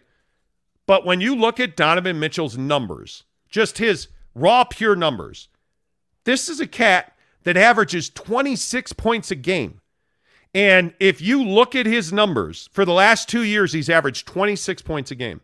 If you look at his numbers, he's taken almost 10 threes a game now, which is way more than he's ever averaged in his career, right? And he's shooting 35% on a very flawed Utah Jazz team. And by the way, the biggest concern that no Knick fan has even brought up is, can Donovan Mitchell play 82 games a year? Yeah. And then on top of that, play what, 20 more? Can he play 100 games a year and stay healthy doing it? You got to prove that. Got to prove it. He's only played 67 games this year. He's never played a full season. Mm-hmm. That's the biggest criticism that I have of Donovan Mitchell, is he's not somebody that's played a full season. Yeah. And his injuries have significantly damaged the Jazz ability to win a championship. Mm-hmm. They are. And we'll see. Does that change? We'll see. I don't know. Major Money Entertainment TV says, LOL, we've suffered. So you think that being a Knicks fan has not been difficult for the last decade at least? So maybe I'm wrong. All I care about is winning. Look, I'm a Bulls fan. All I've done since Mike walked out the door was suffer. We have one of the worst owners in professional sports. All I've done is suffer. When's the next great Knick moment going to happen? I know Steph can break the three-point record in the Garden. I know that Kobe can have all those moments, right? Like, when is the next great thing for the Knicks going to happen in the Garden? It's an interesting question. And the answer is, I don't know. I don't know. It'll be interesting. Bodega Wi-Fi, what's up? Bodega. Not like Leon would know what a CAA client would want. Well, there you go. Arel Ain Israel says, Donovan Mitchell, not a superstar. Jazz fans have suffered more. Being sparring partners every summer for the next champ gets old fast. I think the Jazz have been... The suffrage of the Jazz fan versus the Knicks fan is completely different. Yeah. The Jazz have taken you right to the point where Jazz fans believed they were going to win a championship. I don't think, and I think, again, it lives on YouTube, I think for the last 3 years, this has been a horribly flawed roster. I mean, roster construction in Utah has been a disaster, in my opinion. Not good. So I think the suffering's been different. There's never been an expectation the Knicks were going to win a championship. For the last 3 years, that's all Jazz fans have thought. Yeah. That's all they've thought. Mr. E, good morning to you. Holding future for R.J. Barrett, Knicks fans become mediocre like Orlando Magic fans. I think if you're holding on to R.J. Barrett as your future superstar, I think that's probably a mistake. Scantura says, why are we comparing R.J. and Donovan Mitchell when they're going to be teammates next season? We'll see. We'll see. Pudge NYC, Utah are choke artists. Word to Stockton and Malone. Holy cow. Okay. Brother BKL Contreras. Brother. Monty, if you saw Rudy Gobert trade, you never know what the Knicks can do to get D. Mitch in a trade. Besides, Danny Ainge knows everything since the last 10 years, and I really hate him. Wow. Okay, I mean, I think if you're asking me to prognosticate, to guess. Prognosticate. Here's what I think is going to happen.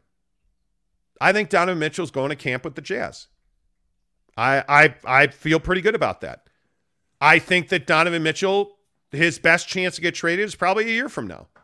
A year from now, will Donovan Mitchell be with the Jazz? Probably not. Maybe not. 70% he is. Yeah. 30% he's not. Because here's the question you have to ask yourself. If you don't trade Donovan Mitchell, he scores 30 points a game. He's an all-star. He raises his level. Are you going to trade him a year from now?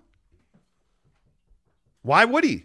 Why would you? I started having second thoughts. Right? Unless he demands a trade, if Donovan Mitchell takes that big of a leap, the Jazz are going to be a playoff team. If Donovan Mitchell takes that big of a leap, the Jazz are going to make trades to strengthen the people around him. If Donovan Mitchell takes that big of a leap and the Jazz make trades to strengthen the roster around him, they're going to contend. Yeah. And he's not going to ask for a trade. So I'm saying it's not a burn it down rebuild. That's just not what they're doing. No, it's not. I agree. Let's see. Dylan Rodriguez says, any pieces the Mavs have that you'd want in a trade? Tim Hardaway Jr. Tim Hardaway Jr. Injury stuff, bro. It's tough. Like we talked about this yesterday on the show, that the Jazz finally have an avenue to trade Mike Conley, according to sources, which is the Lakers, I think, would really like Mike Conley and Tim Hardaway Jr. I think Dallas would really like Talon Horton-Tucker and Bojan Bogdanovic. And I think the Lakers would get picks and a player in return. in that scenario to make that deal work. The Jazz, excuse me, would get picks and a player in return. I said the Knicks. Thank you for catching that. I think the Jazz have an avenue to trade Mike Conley, and I think that there is a more than likely chance that happens. Yeah. Because I think Bojan Bogdanović has real value to championship contenders. Definitely. He plays a lot of games. Now, that shot he missed this year in Dallas really hurts. Because that was an open look that Bojan Bogdanović should have knocked down. Too fucking bad, man. But I think the Lakers really like Tim Hardaway Jr. and Mike Conley. I think the Lakers really like guys that get hurt constantly. That's what I think the Lakers like. Yeah, I'm not telling you that's a smart deal for the Lakers. I was going to say, if they want to take them, great, make the deal. You know what I mean? Send them out. I would right now. That's just me. I would not. All right, let's see here. Kay Nurin says New York will be wanting what the Jazz have, Don, and winning. Yeah, the day that the Jazz trade Donovan Mitchell to the Knicks or somebody else, it's a sad day for Utah. Yeah, he is a phenomenal player. Pack your shit. Let's go. Yeah, I really hope that Jazz fans appreciate who Donovan Mitchell is right now, and appreciate the work ethic and appreciate the professionalism. And I think Danny Ainge and Ryan Smith do. I think that's why they value him so highly, because Don's not a problem. Donovan Mitchell's not a problem. He's not a locker room menace. Right. He's a guy that you know right now. Donovan Mitchell, what is it? It's almost 10 o'clock in New York. Donovan Mitchell is somewhere working. Donovan Mitchell's I think he's in Miami right now. Donovan Mitchell's somewhere working on something. His body, his game, his footwork. Don's working somewhere. You know that. You don't have to know it for fact. You just know that. Yeah. Because he works his ass off. Donovan Mitchell cares. Donovan Mitchell wants to improve and grow. Donovan Mitchell wants to break your heart. How the fuck else would you do this job? And it's going to be a shame. When the Jazz trade Donovan Mitchell, it's a very bad day for the Jazz. Don't mince words. The trade may be the greatest trade ever made in the history of the NBA. Yeah. They could get 30 unprotected first-round picks. And it's a bad day for the Jazz. Because he's flipping amazing. He is a good player. He is a really good player. He is a good teammate. I think his leadership and maturity is yet to be seen. Mm-hmm. But make no mistake that when they trade him, Jazz fans will have undervalued him. Jazz fans will have underappreciated him. Donovan Mitchell's a guy you want on your team. Yeah. And I hope they don't do it. And right now, I feel like from what I've heard and the information I've gotten, 80% he goes to camp with the Jazz. All gas, no break. The Jazz are planning to have him in camp, and I think there's a pretty good chance that happens. Yeah, man. I hope they don't trade him. Mesh, good morning to you. He says the Knicks are garbage. You have accomplished as much as the Orlando Magic the last 5 to 10 years. That was my point. That was my point. If you're the Knicks, and I know everybody in here that's a Knicks fan is saying, oh, well, you're just ripping RJ. But I'm asking you to be honest about RJ Barrett. Or anybody on this roster. Jalen Brunson. Pick your Knick. Is there an alpha dog that can lead this Knick team to a championship? Because I'm telling you there's not. No. And I'm telling you right now, you're no better than the Jazz. The Jazz are no better than the Magic. The Jazz are no better than any of the bottom feeder teams. The Knicks, the Magic, the Kings. Pick the worst team in the NBA. I don't care. They're all on par because none of them are competing for a championship right now. Yeah. None of them. The Jazz are not championship contenders today. And that's why you play the game, right? To win championships. It's the only thing players care about. Yeah. This is what I say about the Brooklyn Nets. Oh, KD, Kyrie, your mom, his cousin. And they're no better than the Oklahoma City Thunder. Yeah, please respect my privacy. Next question. Thanks, Kyrie. Thanks. They're no better. You look at, even as a Bulls fan, there's not a championship caliber player on the Bulls. Let's stop messing around with, look at Zach LaVine, who's not a championship caliber player, and he has a less than stable knee. Are we clear on that? DeMar DeRozan's not a 1. He's a 2. Nikola Vucevic? Nah, I'm fine. Like, he's not. You know, I look at the teams that are legitimate championship contenders in the East. Look at the 76ers. That's a club that's a championship contender. Yeah. Because they've got two legit guys, and you've got an alpha dog. 21's an alpha dog, man. Yeah, dude. I'm telling you, Joe's a beast. You look at Milwaukee. They've already been there. They've already done that. If Chris Middleton can stay healthy, he's played a lot of basketball. If Middleton can stay healthy and Giannis continues to stop talking about the Bulls, which is dumb, they're a championship contender. But other than that, who is there is Atlanta now a championship contender? Well, it's Minnesota. Yeah. Minnesota. Yeah. I've seen some of those comments this morning. Yeah. But if you look at the West, I mean, Golden State very clearly. Yeah. Is Klay Thompson going to be better than he was in the finals? I think so. Are they going to pay all those guys? Yeah, I think they will. Does Kuminga and Wiseman ever turn into something? We'll see. Are the Suns can you really today say the Suns are a championship contender with DeAndre Ayton on that roster? I can't. I think Chris Paul is 47 years old now. Right? Devin Booker's their guy. I don't think they're a championship contender. Book has proving to do, in my opinion. Yes. What about Memphis? What about Denver? What about the Clippers? Is Kawhi going to play a game? Dame going to actually be healthy this year? Portland, even with Dame healthy, Portland's not a championship contender. I just think there are very few. There's 2, 3, 4 teams. That's it. That's all. Yeah. That's it. And we haven't seen and that's today on August 17th. That's today. We got to see what happens the rest of the offseason. That's to me, that's the biggest question. Let's see. Brother BKL Contreras. Brother. Also, good morning to everyone in this channel. Why did I say that? I don't know. I have no idea, but good morning to you as well. Will the Thrill with a thumbnail of Jordan Clarkson. The difference with the Jazz and the Knicks is no superstar will join Donovan in Utah. In New York, he has a better chance to team up with a superstar. In free agency, I would agree with that.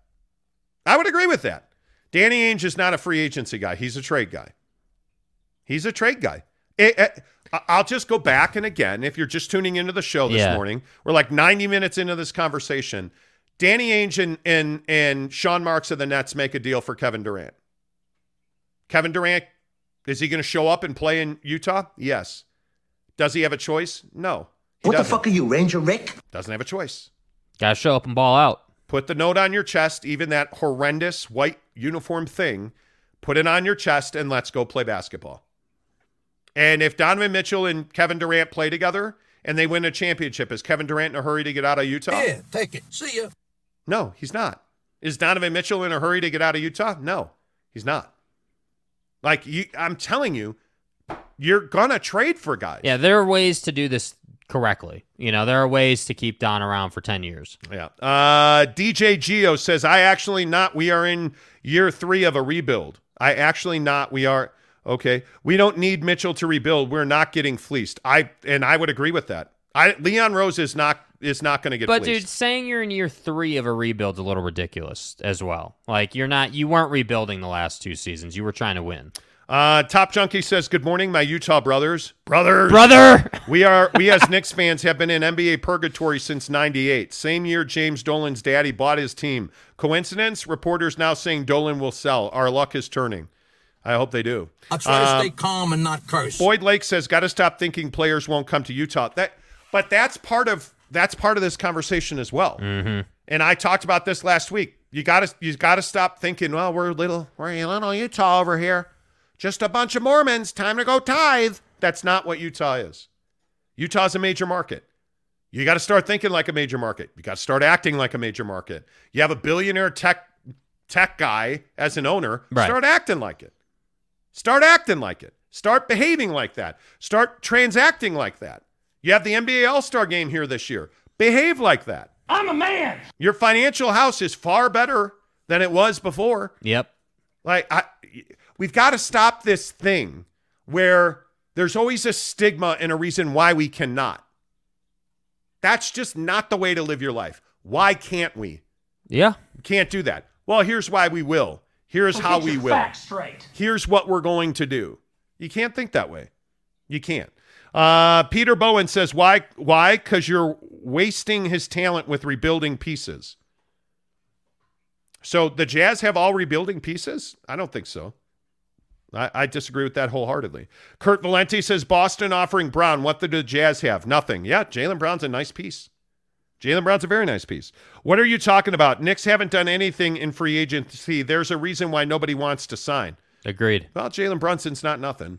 Now, granted, the family ties. But he's the first guy and the first notable guy in some time. Yeah. You know. Yeah, I agree. Face says, New York Jazz fan is ridiculous. Ewing fought the Bulls. Yes, we lost to them, but losers is a stretch. Jazz is no big club.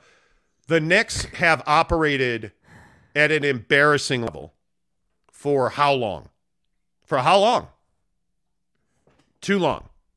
Too long. You're in New York, bro. It's not good enough to be a terrible team. It's just not. Like, It's not good enough for the Jets to suck like every single year in every single year tell us, oh, well, we drafted Zach Wilson. We drafted Mark Sanchez. We drafted Sam Darnold. We drafted all these guys, and Zach they Wilson. all seem to suck. Zachy Poo. So whose fault is it? Is it Zach Wilson's fault or is it the Jets' fault?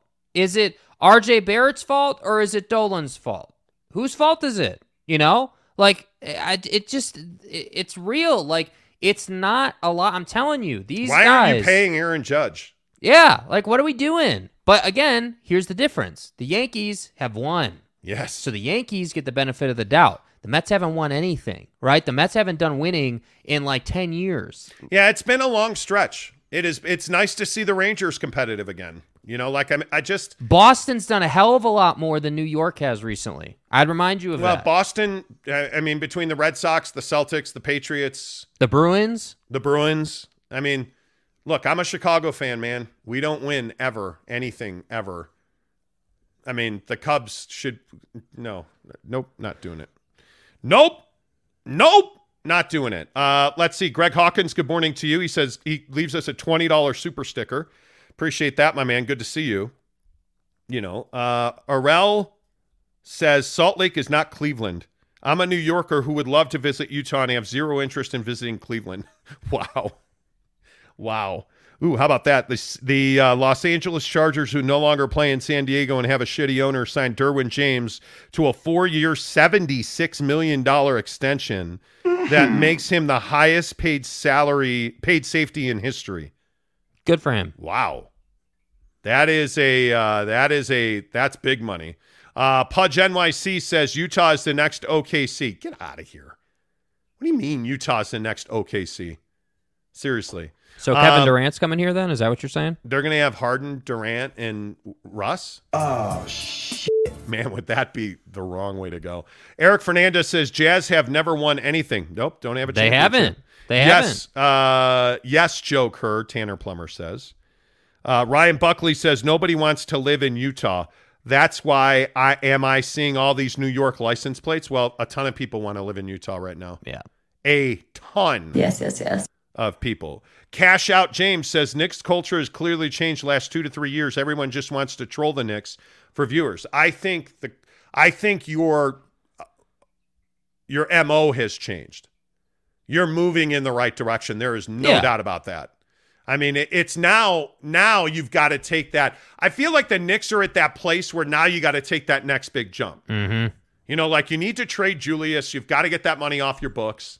And I think you've got to add a legit foundational superstar. You have to do it. Have to. You need somebody. You need a Luka gravitational personality guy who is really good at basketball. Yeah. You need that dude, right? Like, and I don't know who that is. You know, I don't know, because you're not going to get, you're probably not getting Durant. You're not getting Kevin Durant in a Knick uniform would be unbelievable.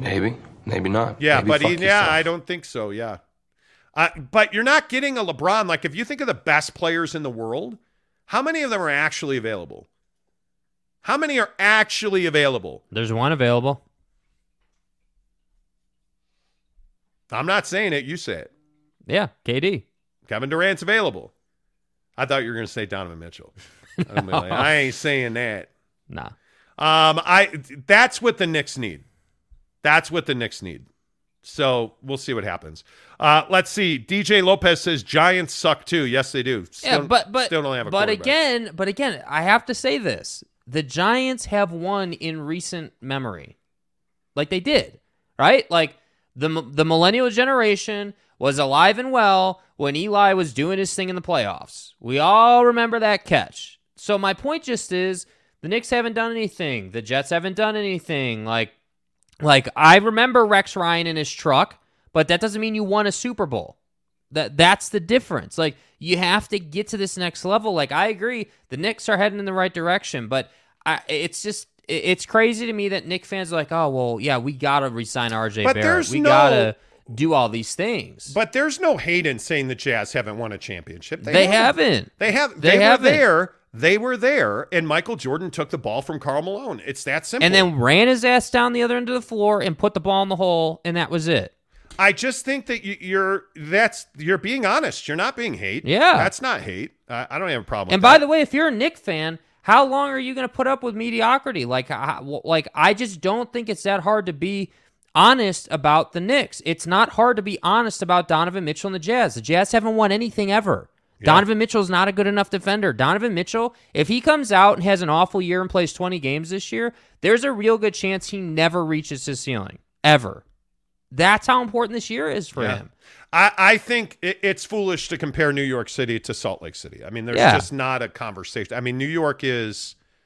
I think in so many ways, like Salt Lake is definitely a hot commodity right now, just from like hey, where do people generally speaking want to live? There's no doubt about that. Well, I think in the terms of NBA players, if you look at one of the big storylines with Donovan Mitchell has been that, he's wanted to have open, honest discussions about critical race theory in schools. And there's people here who don't want that to happen. I think that's why we'd be talking about him leaving. Mm-hmm. I mean, the stigma of life as a black man in this state is not completely unfounded. Yeah. But having said that, I think there's a reason Dwayne Wade wanted an ownership stake here. I think there's a reason that you have Silicon Slopes and you have massive tech companies and billions of dollars being pumped in the economy of this town and this state. And it's because it's a phenomenal place to live. And the other thing I think that you got to remember is the stigma is not the reality here. Yeah. When you come and you live here, guys fall in love with it routinely.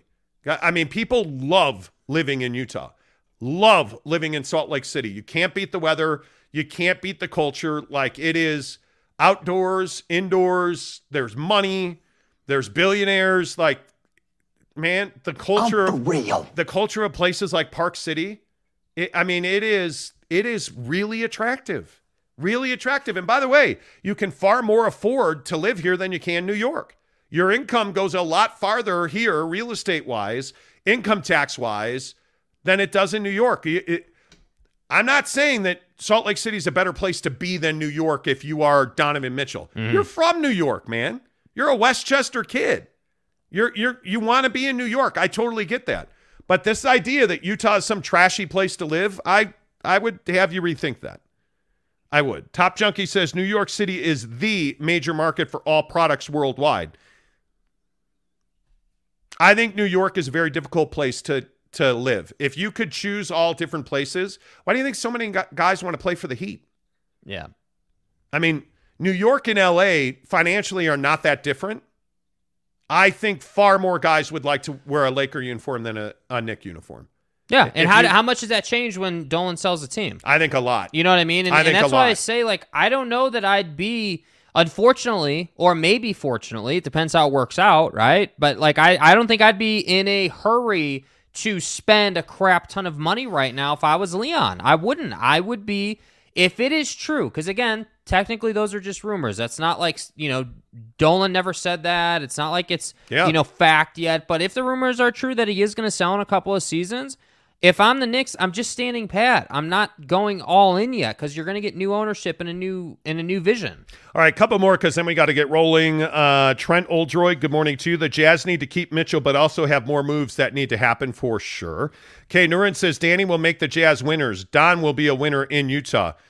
It's possible. I would love nothing more than that, honestly. Yeah. Ruff's official says Cleveland is a little better than Detroit, and that isn't saying much. Yeah, I'm not a fan of Detroit at all. At all. As a Chicago, I don't hate Cleveland. I don't hate Cleveland at all. Rance says KD not on OKC. He was on. Never mind. Oh my God. Never mind. Don't, bro. Diane says I do believe the Knicks have been changed since Leon has come aboard. This is why they are in a position they are right now to make a trade and multiple picks they have. Yeah, I would agree.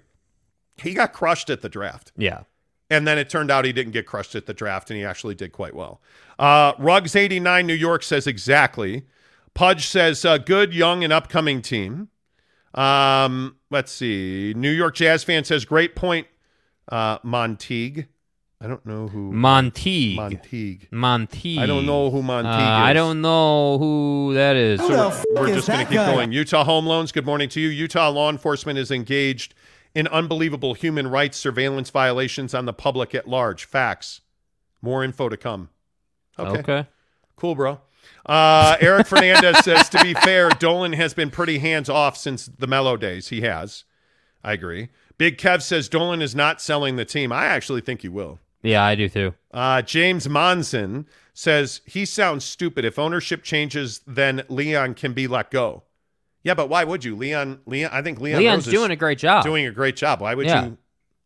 I mean, I billionaires, which is what it's going to take to buy the Knicks, if that were to happen, are not dumb people. They're not. Look at Ryan Smith. I think Ryan Smith hiring Danny Ainge is a perfect example of that. Ruggs says, if you need clicks, put the Knicks in your title. Works every day.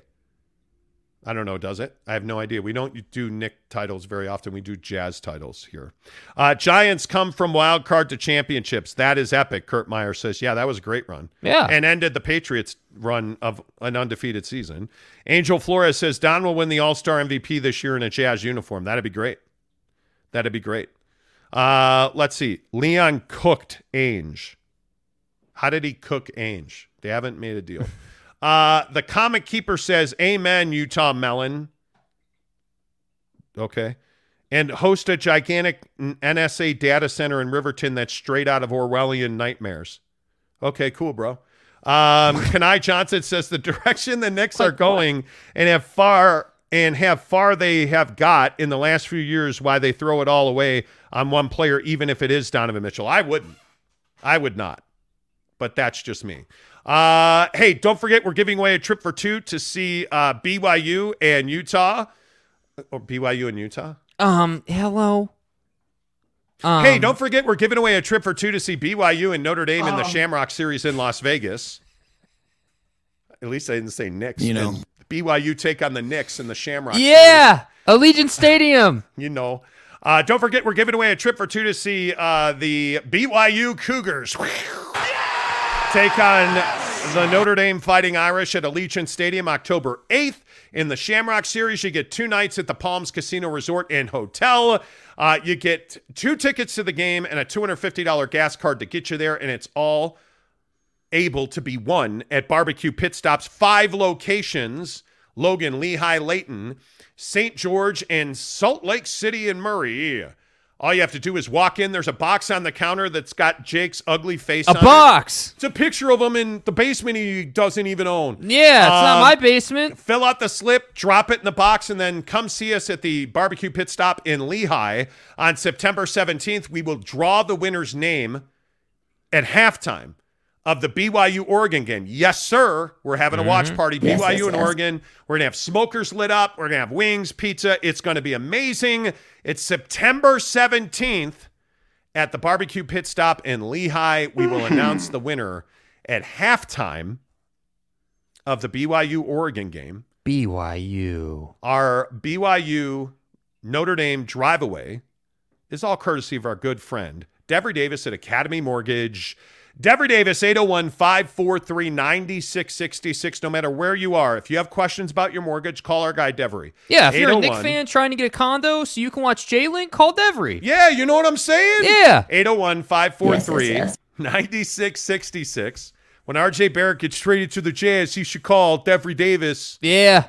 801-543-9666. Devery Davis is the best mortgage guy and real estate guy in the business. He's done 3 mortgages for me.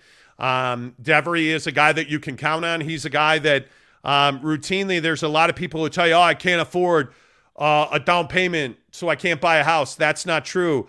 Au contraire, mon frere. Devery Davis with the Davis Lending Team, powered by Academy Mortgage. All right, first-time home buyers, listen up. This one's for you.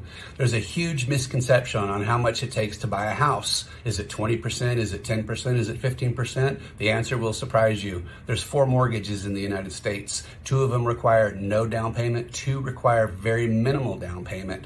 Out of that down payment, there's lots of places to get it from. There's state funds, county funds, city funds, lots of ways to buy a house, no money down. When I was 18, I got out of high school. I actually bought a brand new house, no money down. Never regretted it. If you have questions, give me a shout. Glad to walk you through it. Have a great one. There you go. That's Devery Davis at Academy Mortgage. And just like he said, no matter where you are, there is a situation where you can buy a house. If you don't have money to put down, Devery Davis and Academy Mortgage has a plan for you. NMLS number 278545. Devery Davis and Academy Mortgage are equal housing lenders, and they present our BYU Notre Dame drive away to the Shamrock Series in Las Vegas. Hook it up, Barbecue Pit Stop, bbqpitstop.com. Let's talk a little Pac-12 football because we had a pretty interesting conversation yesterday. As we've really been doing a lot of work, we have worked really hard to get good information on what's going on with the Pac-12 and their TV deal, what's going on with the Big 12. We have really dug into it. We have reached out to 30s and 40s of peoples and stuff.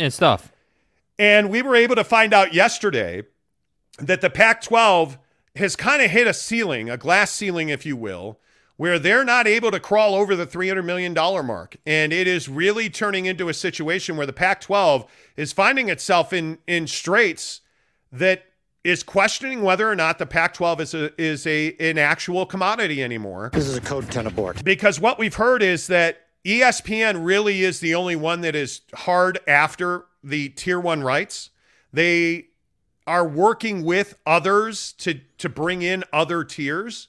But at this point right now, between Fox and ESPN, they're looking at about a $300 million cap, which is $30 million per the 10 teams. But the issue is that's only average annual value, which means that not every team is going to get $30 million. And it really brings the question forward, hey, what are we looking at for a TV deal in the Pac-12?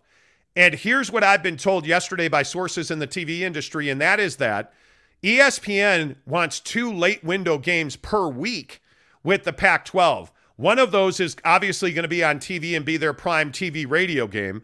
But the other one is going to be for ESPN, the app, their ESPN Plus and ESPN app. Mm-hmm. And then what you're looking at is the other tier 2 being probably Fox at this point. And Fox would get the prime early schedule game on that particular week for the Pac-12, who at that point would be the Pac-10 if nothing changes. And the real issue is that Fox doesn't have an appetite to be a tier 1 provider for the Pac-12. What Fox really has an appetite for is creating big games, early season big games, where you have a Big Ten SEC big time game. And we now know, obviously, who has those SEC TV rights. Well, ESPN does. So Fox and ESPN are in a situation where they could pretty easily team up on a Pac-12 deal and then create a series where you get 2 big games in the first week of the college football season, where you can have one of the best teams in the Big Ten and one of the best teams in the SEC. Imagine an Ohio State-Alabama game early season. Okay, well, maybe if you don't get that kind of game, hey, maybe you're getting 2 of the best teams in the SEC against 2 of the best teams in the Big Ten playing big games that are big revenue generators, that bring big sponsorship dollars, that bring big TV numbers, big viewer numbers, that make all parties involved big money. That seems to be what Fox's appetite is. And what's really scary if you're the Pac-10 right now or the Pac-12 is you're in a situation where you're arguing with people who have commonality. You're arguing and negotiating with people at ESPN and Fox who have every reason to work together to hold your AAV down, to hold that money down, because they have other products that they can do business on. And if ESPN and Fox are able to come together on a Pac-12 deal, they can leverage the Pac-12 for their millions of viewers per game, those late window games. They can leverage the Pac-12 for those and then go and do a deal together with the Big Ten and the SEC. And by the way, who's the real winner in all of this? It's the Big 12, because the Big 12 doesn't have to act right now on a TV deal. I think the Big 12, from what I understand, has been very patient and has been very quiet for one reason alone.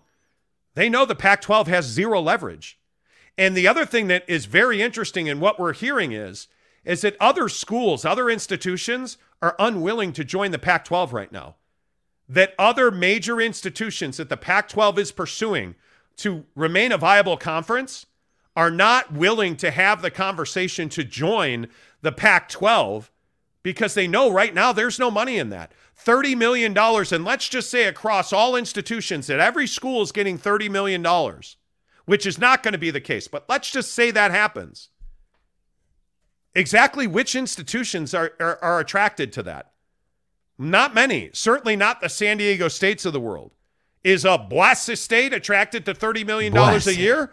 Yeah, they may be, but Jake, what this says to me is the Pac-12 is teetering on the verge of extinction. Yeah, I mean, I think that's exactly what it is, and I think that the Pac-12 has thought way too highly of itself for too long, and you were complacent and didn't have streaming deals and didn't have income and didn't have revenue or whatever, and, now you're paying the price for that, and I just think that, you're too far behind these other conferences. There's a reason that ESPN prioritized SEC rights over you, ultimately. There's a reason that, ESPN is trying to push that AAV down as much as it can. I mean, there's a reason for that. And while, yes, the Pac-12 After Dark and serving that late window has a purpose, you're not going to get that $40-50 million a year number for your schools when you don't bring value. And so that's why I say this is, once again, not to be repetitive, this isn't rocket science. We know, hey, if you have big matchups and big games and big players in those games,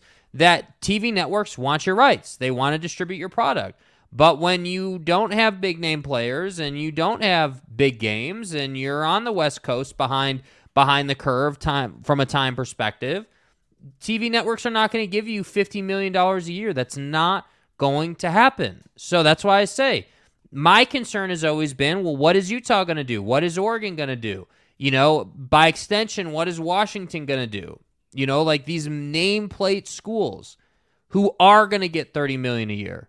That's not good enough, man. These schools should be getting 50, 60 a year. So that's why I say we can, break balls on the Big 12 and say the Big 12 doesn't have value.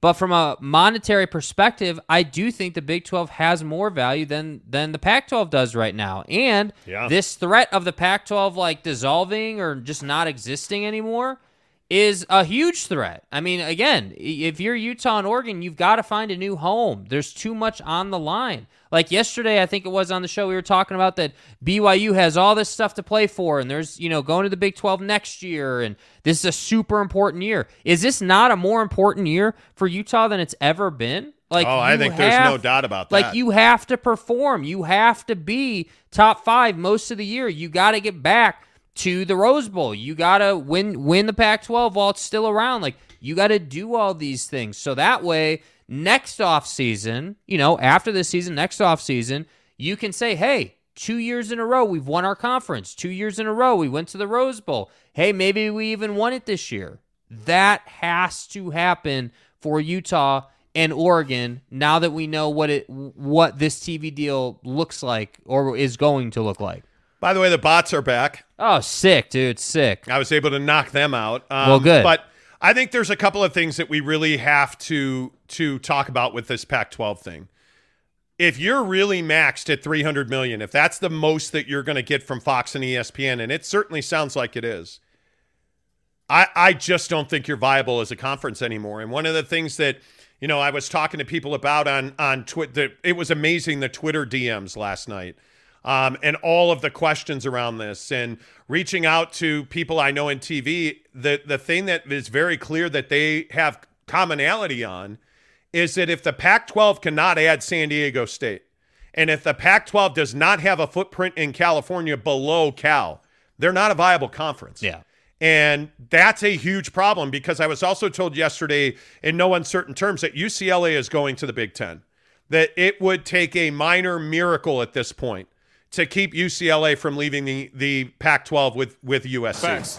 Like there's just. But like, if you're UCLA, why wouldn't you do that? This is my point precisely. Well, what's the incentive? If you are, and this is the problem for the Pac-12 with ESPN and Fox, is that if ESPN and Fox are able to put together these big preseason games, if you will, these big kickoff classic type games between the SEC and the Big Ten, there simply is no way to match even a quarter of the value. Yeah. Because if those teams play in those games, and let's say that it's, like one of the best college football games I've ever been to is USC and Ohio State at the Coliseum. Yeah. During Pete Carroll's run at USC.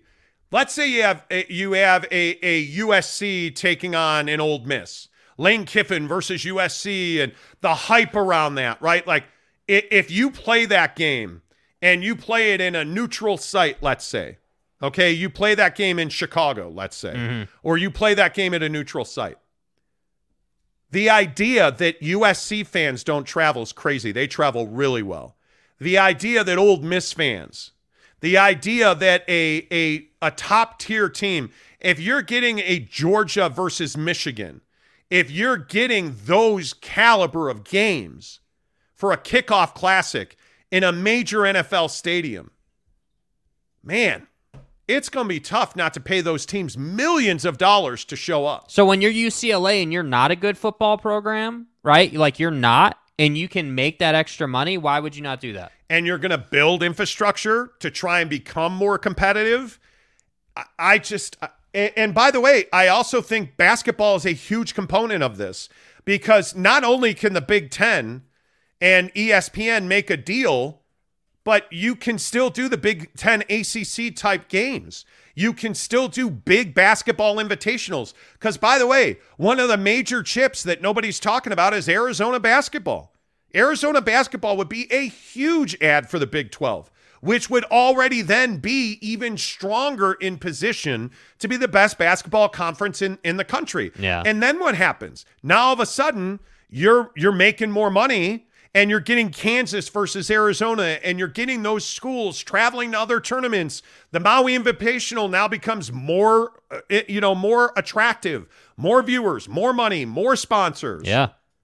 And all of this is happening because ESPN and Fox are doing business together. Oh, by the way, what happens with NBC? Where is NBC going to spend its money on college football?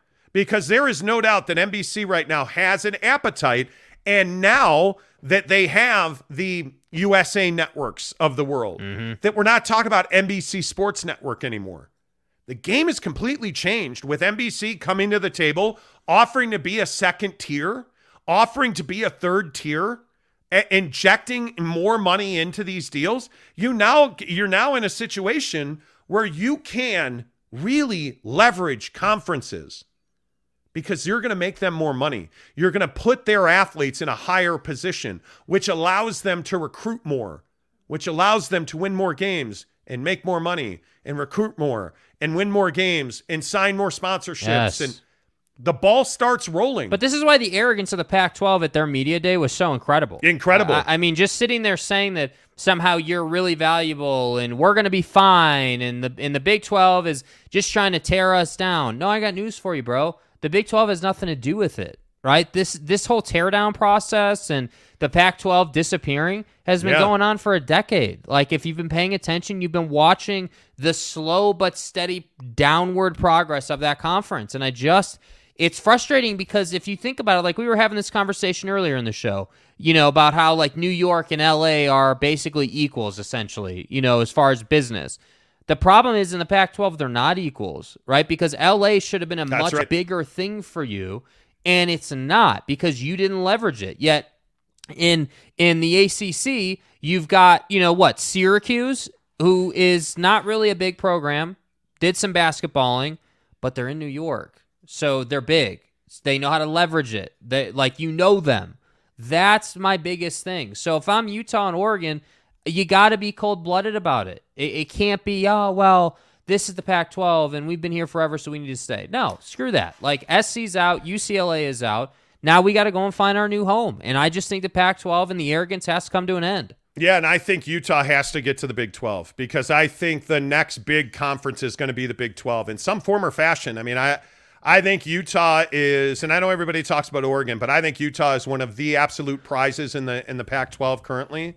And I think when you start looking at how the landscape of college football is going to change, and we've been talking about this, frankly, since 2014. Yeah. When we talked about Texas and USC trying to, form a relationship and trying to form a conference on their own. And you have seen Texas trying to get out of the Big 12 and USC trying to get out of the Pac-12 for years and years. And I think what's very interesting is it was only a matter of time.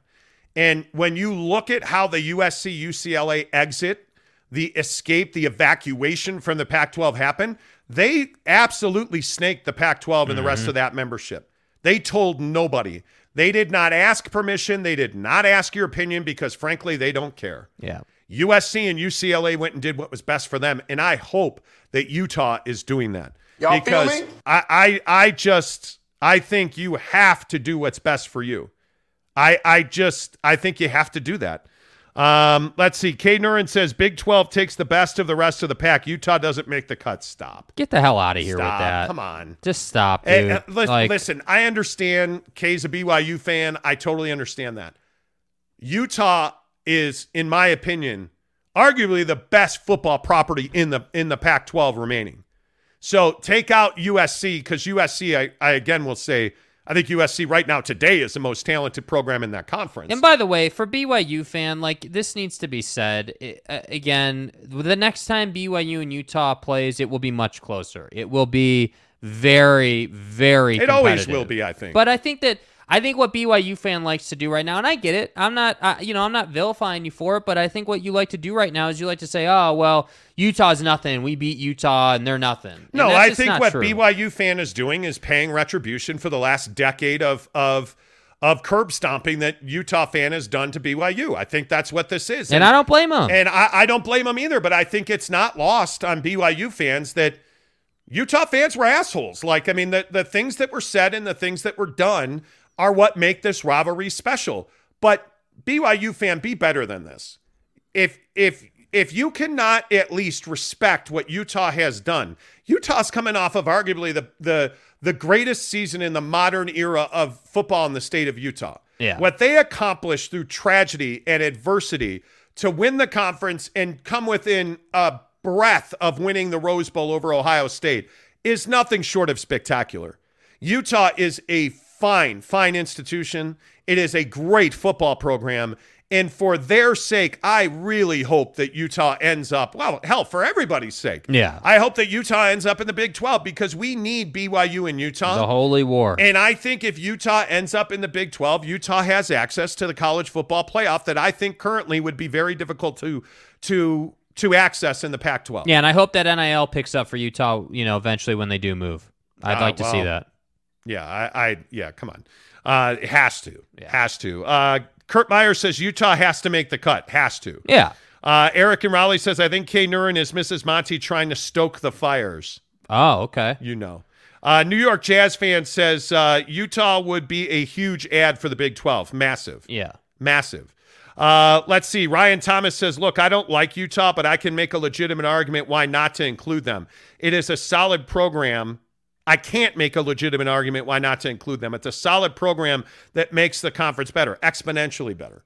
I agree with that 100%. New York Jazz fan says Utah's the best team in the Pac-12. I would agree. Well, we'll find out against USC. That's a massive game. And by the way, you got to beat Florida. And I think Utah's better than Florida. Yeah. But Eric and Raleigh says Utah and BYU together in the Big 12 would be massive, huge. It'd be awesome.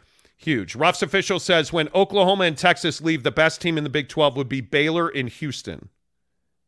Okay. I think Utah would have something to say about that. I think BYU will have something to say about that. Ryan Thomas, 100%. New York Jazz fan says. Ryan Thomas says Utah, Washington, Oregon bring great matchups to the Big 12 schools that add value. And I think you got to have Arizona and Arizona State. because I think Arizona brings basketball, and I don't think Arizona and Arizona State will split. Arizona yes. basketball is a legacy program. They haven't done anything in the last, how long? I mean, they haven't won a national championship. They have but they struggled to make the tournament. Well, I also think they've had a lot of issues under Sean Miller. I think that they are out of mop heads to because they had to clean up sweaty Sean's sweat dripping all over the floor and Tucson. So that's how it's going to be. Anyway, the point is, Arizona basketball is a get. There's no doubt about that. No doubt about that. Casey Finlinson says, what about Amazon, Apple, and when are they getting involved? I don't know. I think ESPN is where everybody wants to be. I think the ESPN app, ESPN Plus, the streaming, I mean, it's remarkable to me that ESPN was so far behind the streaming curve, and now they own it. With Disney Plus and ESPN Plus, I mean, it's just absolute domination. Yep, it's execution. It's absolute domination. Kay Nurin says, San Diego over Utah to the Big 12. Stop. Now you're just trolling. Come on. Scammer Trolling says, Jake is a freaking genius, man. Pac-12 should hire him. Okay, Eric and Raleigh says, Amazon and Apple not being involved in a bid for the Pac-0 TV rights is very telling about the value. I think the value is the real question. I just think the value is clean cut. Like you have, so there was this whole thing about how the Pac-12 is looking to private investment because the conference itself is worth like $1 billion or whatever it is, and that's going to be their lifeline. And all I'm here to say is that's great if you get private investment, but that doesn't help you be more relevant. That doesn't help you. Like, yeah, sure, if you get the money, like how far does several $100 million go, outside of TV rights? Like TV rights are one thing, but I'm talking about just a cold cut influx of like $500 million.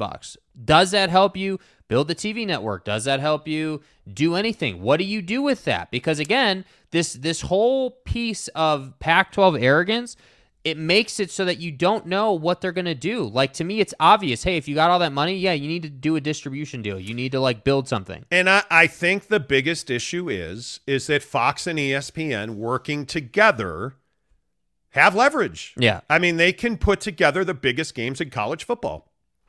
They simply can. I mean, let's not forget that Fox owns 61% of the Big Ten network. I mean, ESPN has TV networks and deals with all of these conferences. Dude, you're talking about being able to put together out-of-conference games, like preseason games essentially, that are like bowl game matchups. That's what you're talking about. You're talking about the best of the best playing in the first 3 weeks. And I think you're going to see that they're going to want to do that in one weekend. They're going to want to have 4 to 6 massive matchups across all of those networks. And I think you're going to be able to stream that. I think Fox is making, from what I understand, making massive infrastructure upgrades in their streaming providing, their stream the way that they deliver you stream. Yeah. God damn it. Like the Fox Sports app is growing exponentially. Like I think Fox and ESPN are in a very good position, and I think the Pac-10 is screwed. Yeah. I think they are because if you can't get San Diego State, and I'm not saying San Diego State has declined or whatever, I'm just saying from what I was told yesterday, the Pac-12 has struggled to add teams to get people to agree. And I think the Big 12 has done a very nice job now that we know of just kind of sitting and waiting and watching the Pac-12 implode on itself. Because that's what's happening. $30 million a year on average. It's embarrassing. Not per school, on average. $30 million on average is not even a starting point for Oregon. Yeah. Oregon doesn't. And by the way, if you're like, well, Oregon gets more revenue. Okay, well then what are you going to say? What are you going to say to Washington? Because there's only one top dog in a conference. What are you going to say to the Arizona schools? What are you going to say to Utah? How do you justify paying Washington and Oregon more money than Utah? Yeah, Washington's a conundrum. They haven't been good in a minute. I mean, I understand they're a value proposition. And they've had scandals, and they've had coaching turnover. This is what I mean. Like, not to pick a fight over the Arizona schools, but yes, I get that Arizona basketball is a thing. Like, I get it, but at the same time, what is the actual value right now? It would be different if Arizona had just gone to like the Final Four or just made some serious noise in basketball. Their football program is nothing until they start contending at the top of the conference. Literally, like, it's nothing. But I also think one of the things that ESPN and Fox are going to control is access to the college football playoff. Yes. I think that the offshoot of these big games that I think ESPN and Fox would like to do in the preseason is that those are big wins for somebody. But the losses aren't the end of the world. Because if Ohio State loses to Alabama to open their season in the Kickoff Classic. But then you go and win like 10 or 11 in a row. And you still got that payday. That's called controlling access. Yeah. Because your strength of schedule goes up. Look at Utah's strength of schedule right now. Utah's strength of schedule, because of the conference affiliation, is over, I think it's 107 or something. I believe it's 107, like that. Yeah. As an independent, BYU has more strength of schedule than a Pac-12 conference-affiliated team. BYU's at number 13. How is that possible? Utah's at 107. Because the conference lacks. That's the problem. So when we're talking about these TV deals, I'm telling you, Fox and ESPN are going to have more control over your ability to play for a college football national championship than the Pac-12. You know, they're not. It's as simple as, are you making us money or not? Yeah. And if you're not making us money, you're the Mountain West. You're the AAC, right? Like, how long is? Look at Miami. What Miami's doing with Mario Cristobal. Yeah. What if Miami's very good? And what if Clemson says, you know what? Yeah, I don't know about this ACC thing. What if Clemson and Miami, what if Florida State and Miami want to say, well, you know what? I think I'd rather be in the SEC. I think I'd rather be in the SEC. Mm-hmm. Then what? By the way, what if Notre Dame joins the Big Ten? Then what? Like, you have to move. You have to move. Do you really think the Big 12 is just going to sit here and watch this go down? I don't think so. I really don't think so. I think you are watching the end times of the Pac-12. As a conference, I think you're watching the final days of its existence. Yeah. All right, let's get some of your comments in here because I do want to get to Deshaun Watson today. Greg Hawkins says, blame Larry Scott. No, you know who I blame? I blame Pete Carroll and USC.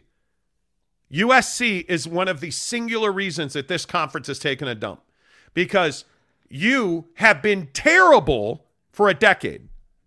You've been terrible for a decade. You've won nothing. You've not competed at a very high level on a regular basis. You have been crap at USC. And now you're just going to turn and run? You're going to turn and run for a payday. USC is the reason this conference is struggling. USC is the reason that the Pac-12 is going to be... One of the reasons. Larry Scott, TV deals, streaming. Okay, absolutely. If USC was 3 national championships in the last decade, we're not having this conversation. We're not. Because this conference would be stronger. This conference would have a better TV deal. If frankly, if we're being really honest, if Phil Knight's money in Oregon had amounted to anything, we're not having this conversation. The Pac-12 did it to themselves. But Oregon was good for a minute. I mean, you had... Alabama was elite for that entire window. Well, Georgia has become elite. Look at Ohio State. I don't know, man. Even Michigan is competing. I don't think you're wrong. USC certainly is not helping, but USC isn't the sole reason. I think that from a branding perspective, streaming, like distribution perspective, USC has not been good in a while. I'll go as far as to say the business of football in the Pac-12 is why this conference is in trouble. If you look at Arizona State and what's going on with Herm at Arizona State, you look at Oregon, you look at, how did you lose Mario Cristobal? Like that. Now I understand he went home and it's Miami. I totally understand that. Yeah. But you just walked away? You just left it there like a steaming turd? Like how is Washington not recovered after Chris Peterson left? Final. Explain to me how on earth How on earth is UCLA just not competitive? Because you've done it to yourself. We're elite. Our institutions of higher learning. We're research institutions.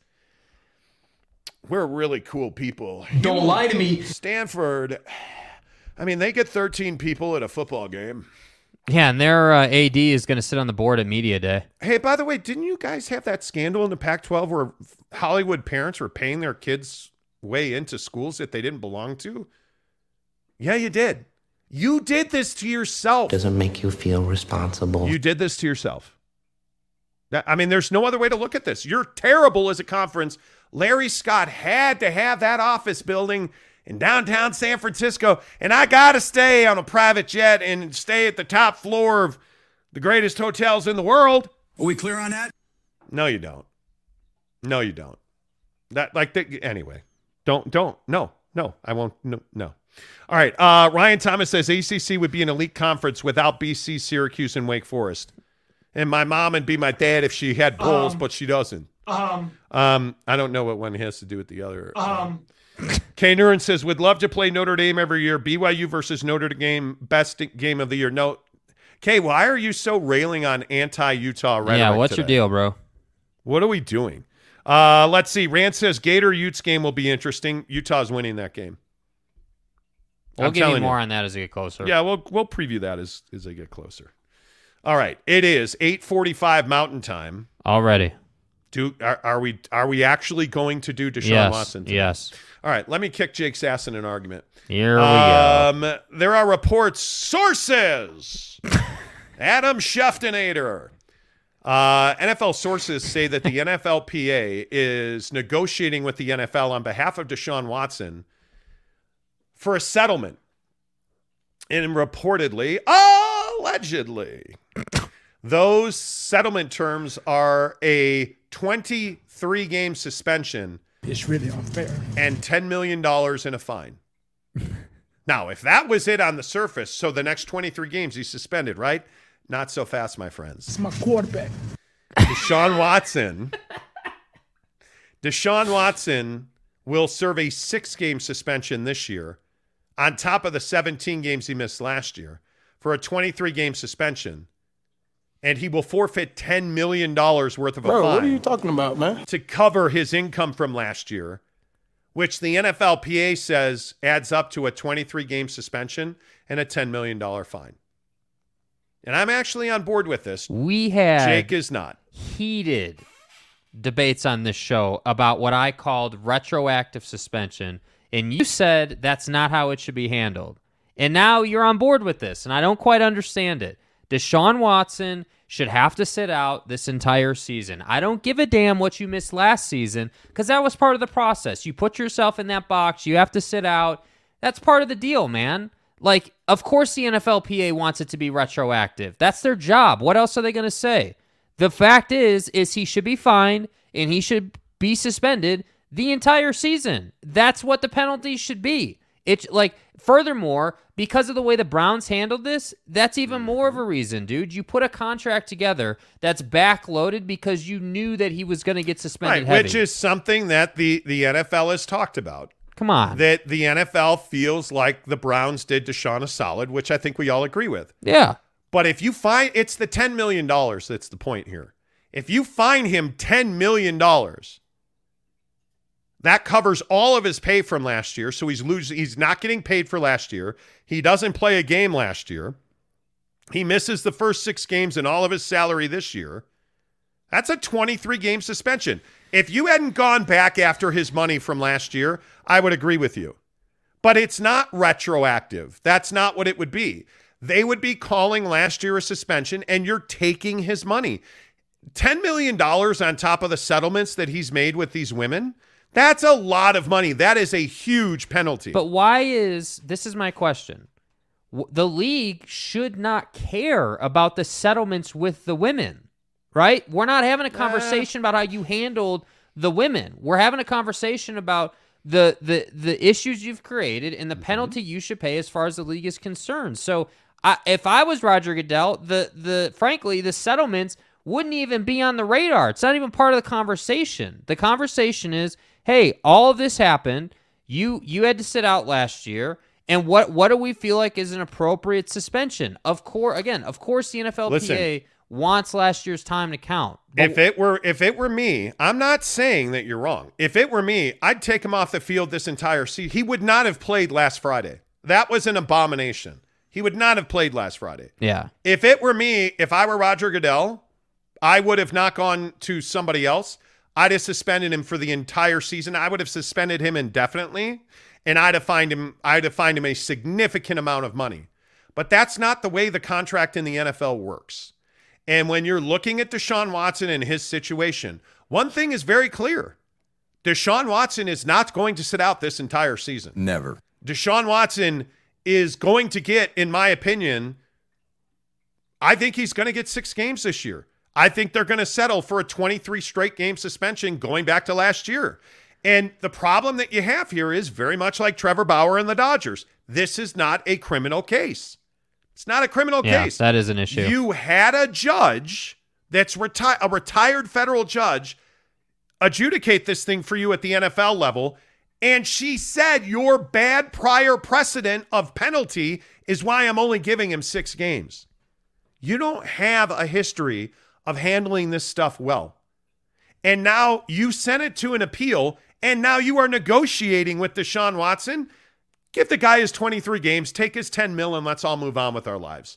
That's what this is going to be, in my opinion. Fucked. I just think Roger Goodell's previous behavior... Excuse me, Roger Goodell. Roger Goodell! And his previous behavior is why you're not going to be able to suspend him further. And that might be true. Up. Yeah. He should have taken... What Roger Goodell should have done is the moment that ruling came out, he should have said, I am taking this. I am suspending him indefinitely. He will not play this year. I am fining you $10 million because we cannot tolerate this kind of violence against women. Sexual assault, allegedly, against women will not be tolerated in this league. It is a new day. Deshaun is out for the rest of this year. He can petition for reinstatement after the season ends, the league year ends. So next summer, Deshaun, you can petition for reinstatement as a condition. This is what he should have done. As a condition of this, you will get counseling, and it will be extensive counseling provided by an NFL selected therapist, period. See you next summer.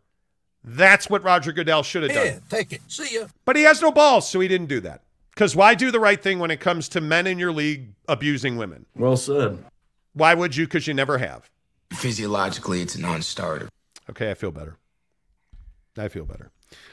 Boyd Lake says the judge was brought in by the NFL to lowball the penalty so the NFL could appeal, all to try and save face. Well, if you were trying to save face, though. Wouldn't you have just dropped the hammer on the guy? Yeah. Didn't Ridley get punished worse for betting parlays? Yes. He did. Yes. Yes, he did. Ken Williams says, Monty, it's a code of conduct issue. You're making an example of this behavior. I don't disagree with that. Kay Nuren says, truth, you pay for what you do in this lifetime. Giggity says, Jake is right. The NFL can't consider those settlements. And they can, and they will. They will. Stewart says, exactly. It's the same thing in the judicial system. Do you bail out or stay and get time served? That's what I'm saying. Okay, that's as far as I want to go with this. Because we need to debate who makes the best chicken sandwich. And I'm hungry. I'm hungry. We need to debate this. Yeah. So in Utah, there's only a few choices for the best chicken sando. Right. There's only a few choices. Right. In my opinion. I think by far, if I had to say, I think the best chicken sandwich is Super Chicks. Because, again, I think they put cocaine in their ranch dressing. Right.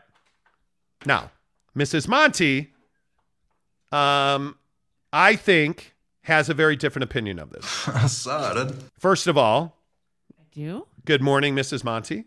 Good morning. Average to see you as usual. Right? You look stellar. You know, just barely making it. No, hey, I'm kidding. Baby.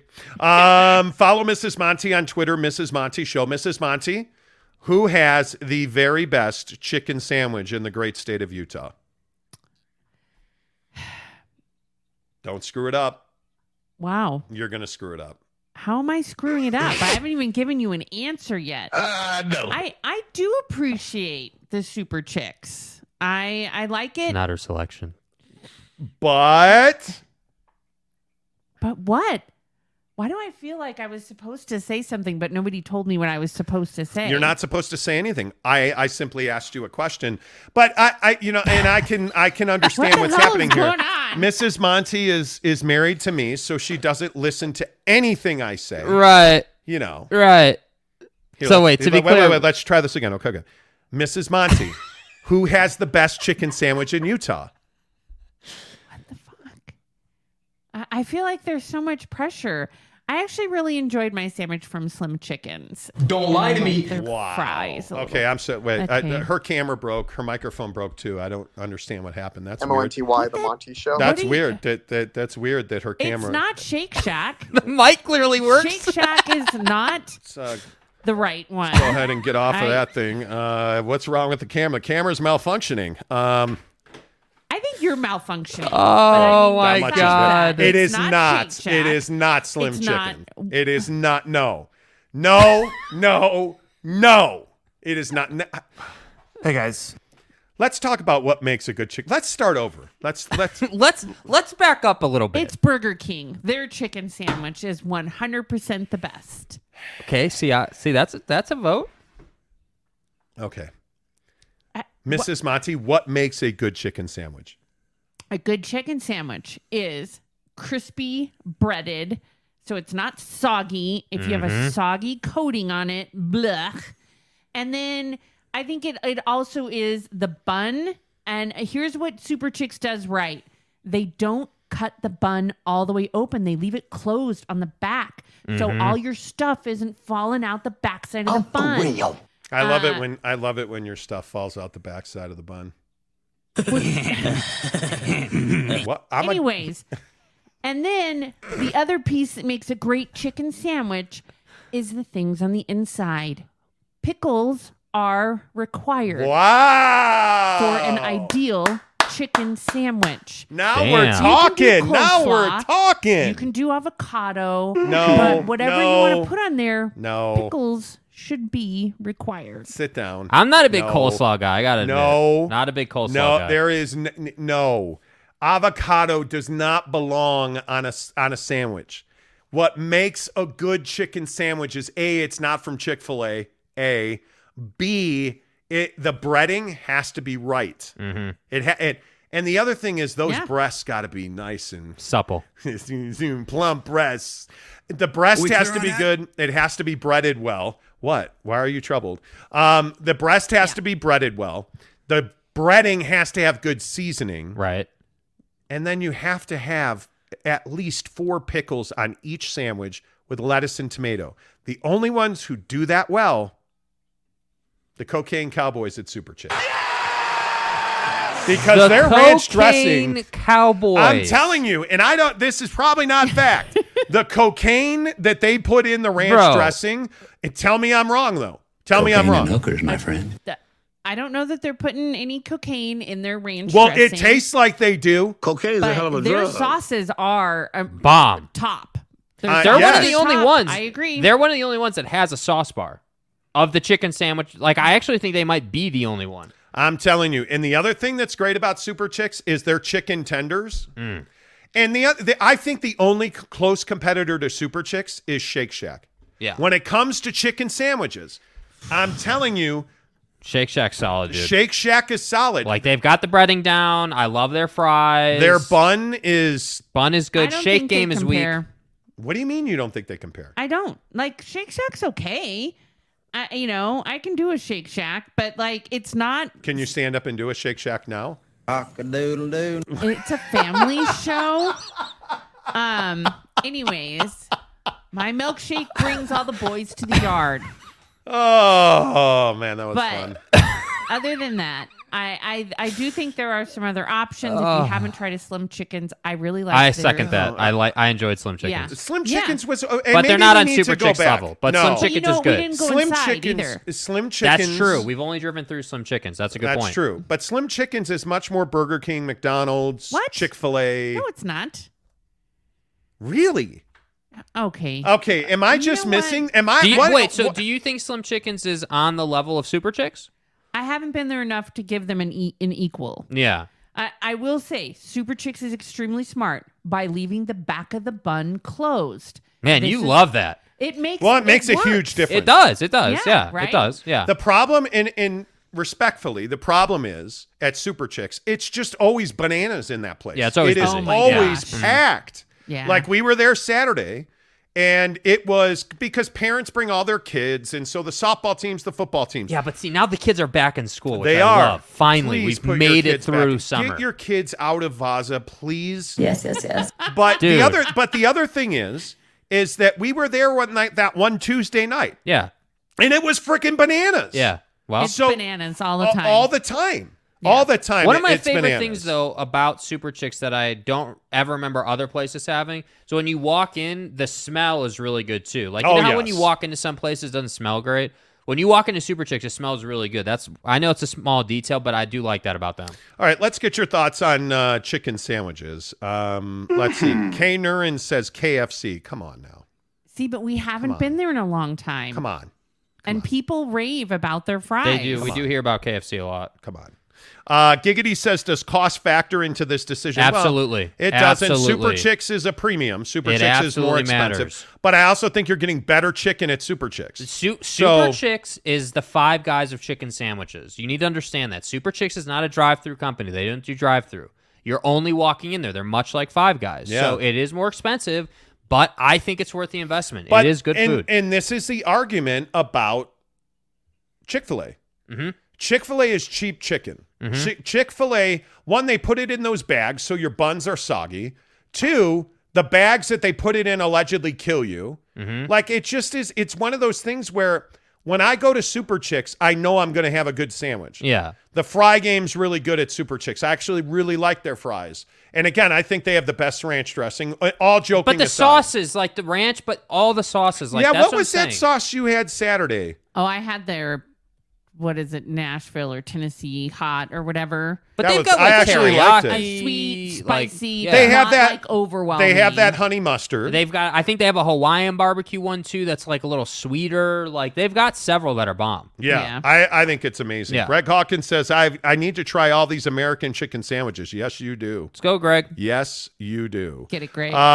Gabe says, secret to a good chicken sandwich is the pickles. Absolutely Yes. It is. WTG, Mrs. Monty. Way to go. Way to go, Mrs. Monty. Okay, thank you. Thank you. Kurt Meyer says, pickles are required for a Cuban sandwich. Cubans are good. Fat Jesus said, I could listen to Mrs. Monty describing the insides of a chicken sandwich all day.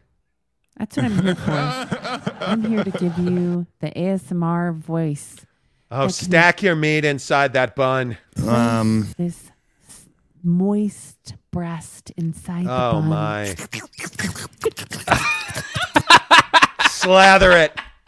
Okay, SLCP Shooter says Pretty Bird, Crack Shack, and Super Chicks third. Oh, Haven't been to man. Pretty Bird. Haven't been to Pretty Bird. And my Jazz fan says, I hate paying for a bad chicken sandwich. Problem is everyone thinks they have the best one. And that is the thing. Like everybody in True. chicken sandwiches It's are true. like, oh, our chicken sandwich is the best. Well, Come- and then come get my breast. dude. And then you have McDonald's that just tries to imitate everybody. They're always Yeah. trying to add like what the hot thing is right now. Well, Yeah. you know what? Interesting you bring that up. They're having, I think it's Pokemon. Mm-hmm. They're bringing Pokemon back to their kids' meals. Their Happy Meals. Are Happy Meal prizes still a thing? That's not what we're about. Kids, They're not a thing for you because you don't have a little kid. Yeah. For a little kid, though, I think it'd be a thing. Yeah. Wow, that was kind of cold-blooded. Well, I just think it's just the reality of the situation. Just I just, reality. Like, I just, you know. Well, like, but they're saying these cards that they're putting these, I think it's Pokemon. are I they can't doing remember. it like if we went to McDonald's today? Could we get one of these? Have they Yeah, rolled it and out they already? put a unique card in every Happy Meal.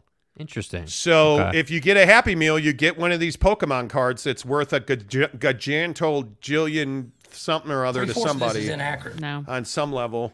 But Just yeah, more I trash you're going to put in your house. I agree. Gabe Levely says the coolness and acidity of pickles mixed with the warm crunch of the salty chicken patty sends the MFer right to the moon. Having fun is There the name you of the game. go. Good job. Yeah, I agree with that. Ken Williams says, yeah, avocado is yummy on a sandwich. Yes, it is. On a sandwich, yes. On a sandwich, yes. On a grilled chicken sandwich, I love Yes, avocado. yes. Grilled chicken, I love On a avocado. fried chicken sandwich? Not a big fan on fried. Grilled, I'm about it. See, I think that part of the problem on a grilled chicken sandwich with avocado is that it's like slippery. That's it slips true. out. It's messy. That's on true. A fried chicken sandwich, it Yeah. can be. It gets into the grooves. Yeah, the grain. And yeah. stuff. Yeah, and stuff. And, the you wedge. know, yeah.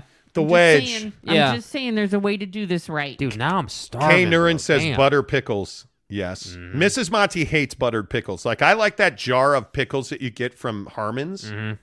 And you can just eat like 3-4 of them at a time or 30 or 40 of them at a time. But she won't allow me to buy them anymore. She says I'm fat. Well, so, you know. Yeah. Oh boy. Yeah, Anyways, there you are. Kurt Meyer says, Mrs. Monty, some days you need the Board of Education.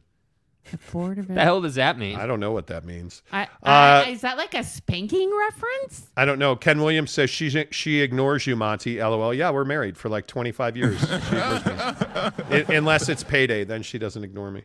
NY Jazz. It's not true. She makes more than me. I'm all about avocado on a sandwich. Certain sandwiches. Brother BKL Contreras says, I probably gotta buy some chicken sandwiches in the grocery. Please, I want my chicken sandwich, Mrs. Monty. P.S. Don't give some sandwich to Monty because he has one, Mrs. Monty. LMAO. I think that's a sexual reference. I could be wrong. You know. Maybe. Okay, I don't know. who's ready? I'm too innocent. Here we go. Talking with Raphael podcast On PBS. on PBS. Live at the Masters. He says, I haven't been to a Super Chicks or a Slim Chickens. I'll try this weekend. Go to Super Chicks. Yeah. Refi your mortgage first. Call Devery Davis and refi your mortgage, then go to Super Chicks. But in all seriousness, go to Super Chicks first, experience that, then go to Slim Chickens and see what you think of the differences. I think it's important you do it in that order. Yep. New York Jazz fan says, hello, I'm willing to pay for a good chicken sandwich. I have no interest on gambling on it if it's good. We do not have good chicken sandwich places I know of in New York. Oh.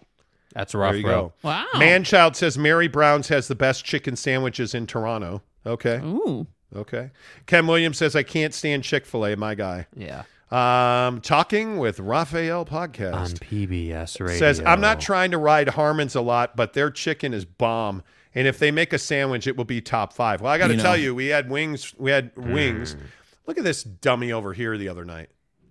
He's at Pick and Save or whatever that grocery store is called. Winco. Oh, Jesus. I can Pick never and remember. Save? That's not even close. I can never remember the name of that store. No, I guess not. You know what annoys me about Winco? They don't take credit card. They only take debit card. That is annoying as hell. Anyway, dumbass over here is at Winco Foods. Right. And he texts me and he's like, hey, man. Hey, bro. They only have the bigger drums. Yeah, like actual drumsticks. He's like, they don't have the small drums. I'm like, dude, that's a drumstick. What's wrong with that? Did you never watch the Flintstones? What's wrong with that? They're not as good as drumettes. Turkey leg. What's wrong with that, bro? It's not a drumette. Who cares? And this is what I don't understand. I think you missed, like, you're missing certain, like, something in your chain of DNA that does not allow you to identify what good food is. You're the same guy who partially likes flats. Like us real men with testicles and stuff, we don't eat flats. They're definitely real. Okay? And then you're like, done? Yeah, I am. I should stop. Okay. Damn, she just jumped in on you like that. She did. You know. See, but I actually listen to my spouse. Right. Speaking of which, let's get this last topic in here. Because this is funny, I think. John Cortez says, talk college football, please. We already did. We already did. All right, before we get out of here. Yeah. Speaking of my wife not listening to me. Jake was having some interesting conversation on text or something the other day. Where did you see Twitter. this? On Twitter. How much can you spend without running it by your spouse? How much can you spend with not having to ask your wife? First of all, I'm the king of my castle. Here we go. And the president of my bank. Elon. I don't ask anybody's permission to buy nothing, man. He doesn't. I actually don't. I should. But he doesn't. Is there a number that I would have to run by you? Well, I mean, no. So here's the difference. I think in our relationship, we both make good money. So I'm not trying to get up in your stuff if you're buying a pair of shoes when we have the money for you to buy a pair of shoes. Right. We're married. Everybody knows you don't try to get up in my stuff anymore because we're married. I was talking about. Anyways. I think we've gone over the car situation before. That's a good example. Yes. I think if you're signing us up for anything that is long-term payments, like, if it's going to be a car payment every month, I think that's where, we got to. But what if the car payment is the same or goes down? Do I have to ask permission? We're not going into this one. We're not going into this one because you like to say that. Never mind. We're not going into this one. So if you're spending $500 on an item, in general, I don't care. Right. If you're signing us up for a $500 payment every month, okay. Like the hot tub, we like, hey, are we down for this? Are we down for paying for this? Are we going to pay this off? But wow. Anyway, I agree with the hot tub. We made that decision together. I think the hot tub's been amazing. By the way, hot tub in the summertime, amazing. Amazing. Bomb.com. Ken Williams says we have a $500 limit. Okay. So anything under 5, you're good. Yep. Giggity says it's better to ask forgiveness or for permission. I think that's one of the worst rules ever. Yeah. Now, as a parent, I would tell you don't ever ask for forgiveness because I'm not giving it. Second, as a husband, I routinely ask for forgiveness so that I can have sex. So, come on. Which is, I'm being totally stereotypical. That's not true at all.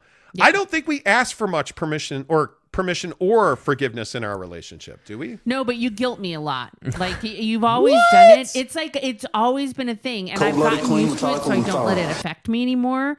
But you definitely do. Like you've always had this habit of, I'm like, I bought a new pair of shoes at like Target, and you're like, another pair of shoes. Well, it's just money. It's just money. I never do that. That's oh my god! Completely like, fabricated. It's with everything. Did I not cheer you on in that swimsuit you just bought? Yeah, but that's because it's revealing. What about the camera lens? Right. What about the camera lens? Right. Oh yeah. What about the camera? I just bought you like a G worth of camera lens for your birthday. But that's you buying it for me. If I had gone out, I wanted a new camera backpack. This is how it works. I want it. What's good for him is not good for me. So I wanted a new camera backpack. We went to a camera store, way too expensive. I was not willing to spend $500. I did research to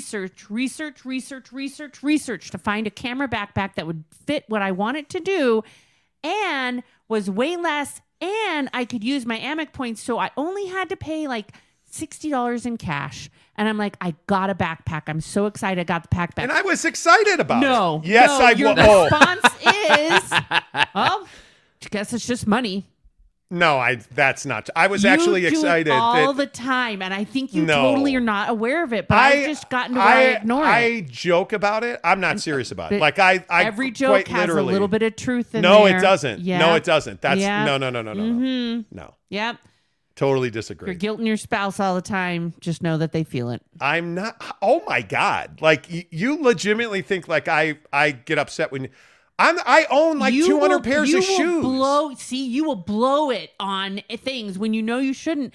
And then if I buy I'm going to go get groceries. You're like, fucking another $100 on groceries. I do not do I'm that. like, that's ridiculous. What the fuck? I do not do that. No chance. Yeah. I do not do that. When do I ever guilt you on anything? I am a ball breaker by nature. It's just what you do. That's why I don't let it bother me anymore. Wow. Yeah, I am the one that like I always cheer you on about the clothes you buy, like I'm the guy. I bought you two big. It's the side comments. What are you talking about? What got delivered? What'd you buy now? Like, it's the... I occasionally will say that. But I'm also the guy that gets annoyed. You know what the funny thing about that is? Perceptions being reality. I hate when the delivery guy comes to our front door. I hate it. But you hate when he goes to the garage door, too. Even more, I hate when he drops it at the garage door. God. Because I just, it's a nuisance. Like, my dogs freak out, and I don't think they bark that much anymore. It's only when they ring the doorbell that they bark. Now packages get dropped, and we have to look out front to see if there's packages hey, there. listen, if you really feel like I'm doing that, I'm not doing that. It's just part of your nature. It's just what you do. I don't think so. I will be more aware of that. You've never brought that up, and I honestly, I don't care what you spend. Like, I'm actually the guy who feels like, hey, you work hard for your money. Like, I legit don't care what you spend. Like, it just doesn't. It doesn't matter to me. You were raised Catholic, so you're really good at applying the what does that got to do with my side guilt? So, like, you can apply the side guilt. Without When did she being become direct. like Dr. Laura? Like, you out of nowhere have become like, oh, I'm psychoanalyzer. Like, that's not at all what it is. That's not at all what. You know what the funny thing is? Like, I actually don't really care. It does not bother me. Why are you pointing at the dog like that? Dog wants to lick his butt. I'm trying to get him to not lick his butt. You know. Anyways. Right. Brother says, listen to Mrs. Monty. Okay. Ken Williams says Monty likes to sleep on the couch nightly. Just so you can go to Pound Town. He's never slept on the nightly. couch. Kurt Meyer says the Monty Wars. NY Jazz fan says my wife and I are on the same page and know what we both want. I don't ask her, and she doesn't ask me. We both are a little addicted to watching accounts grow and investing, so it works out well. There you go. Balance it. Yeah. You know? Yeah, I don't know, man. I just, Fat Jesus says, I suggest counseling. You know. Jake is, Kenai Johnson says, Jake is in the middle like, what? I'm just chilling, bro. I'm just over here, man. John Jackson says, I would say this therapy session was successful. I agree. I mean, I think it was really good. Ken Williams says, poor Jake. I'm fine. It doesn't bother me. I'm good, man. I'm just chilling. Yeah. You know. I'm just chilling. Gabe Ledley says, I'm pretty sure Amazon has hired ninjas to work our neighborhood.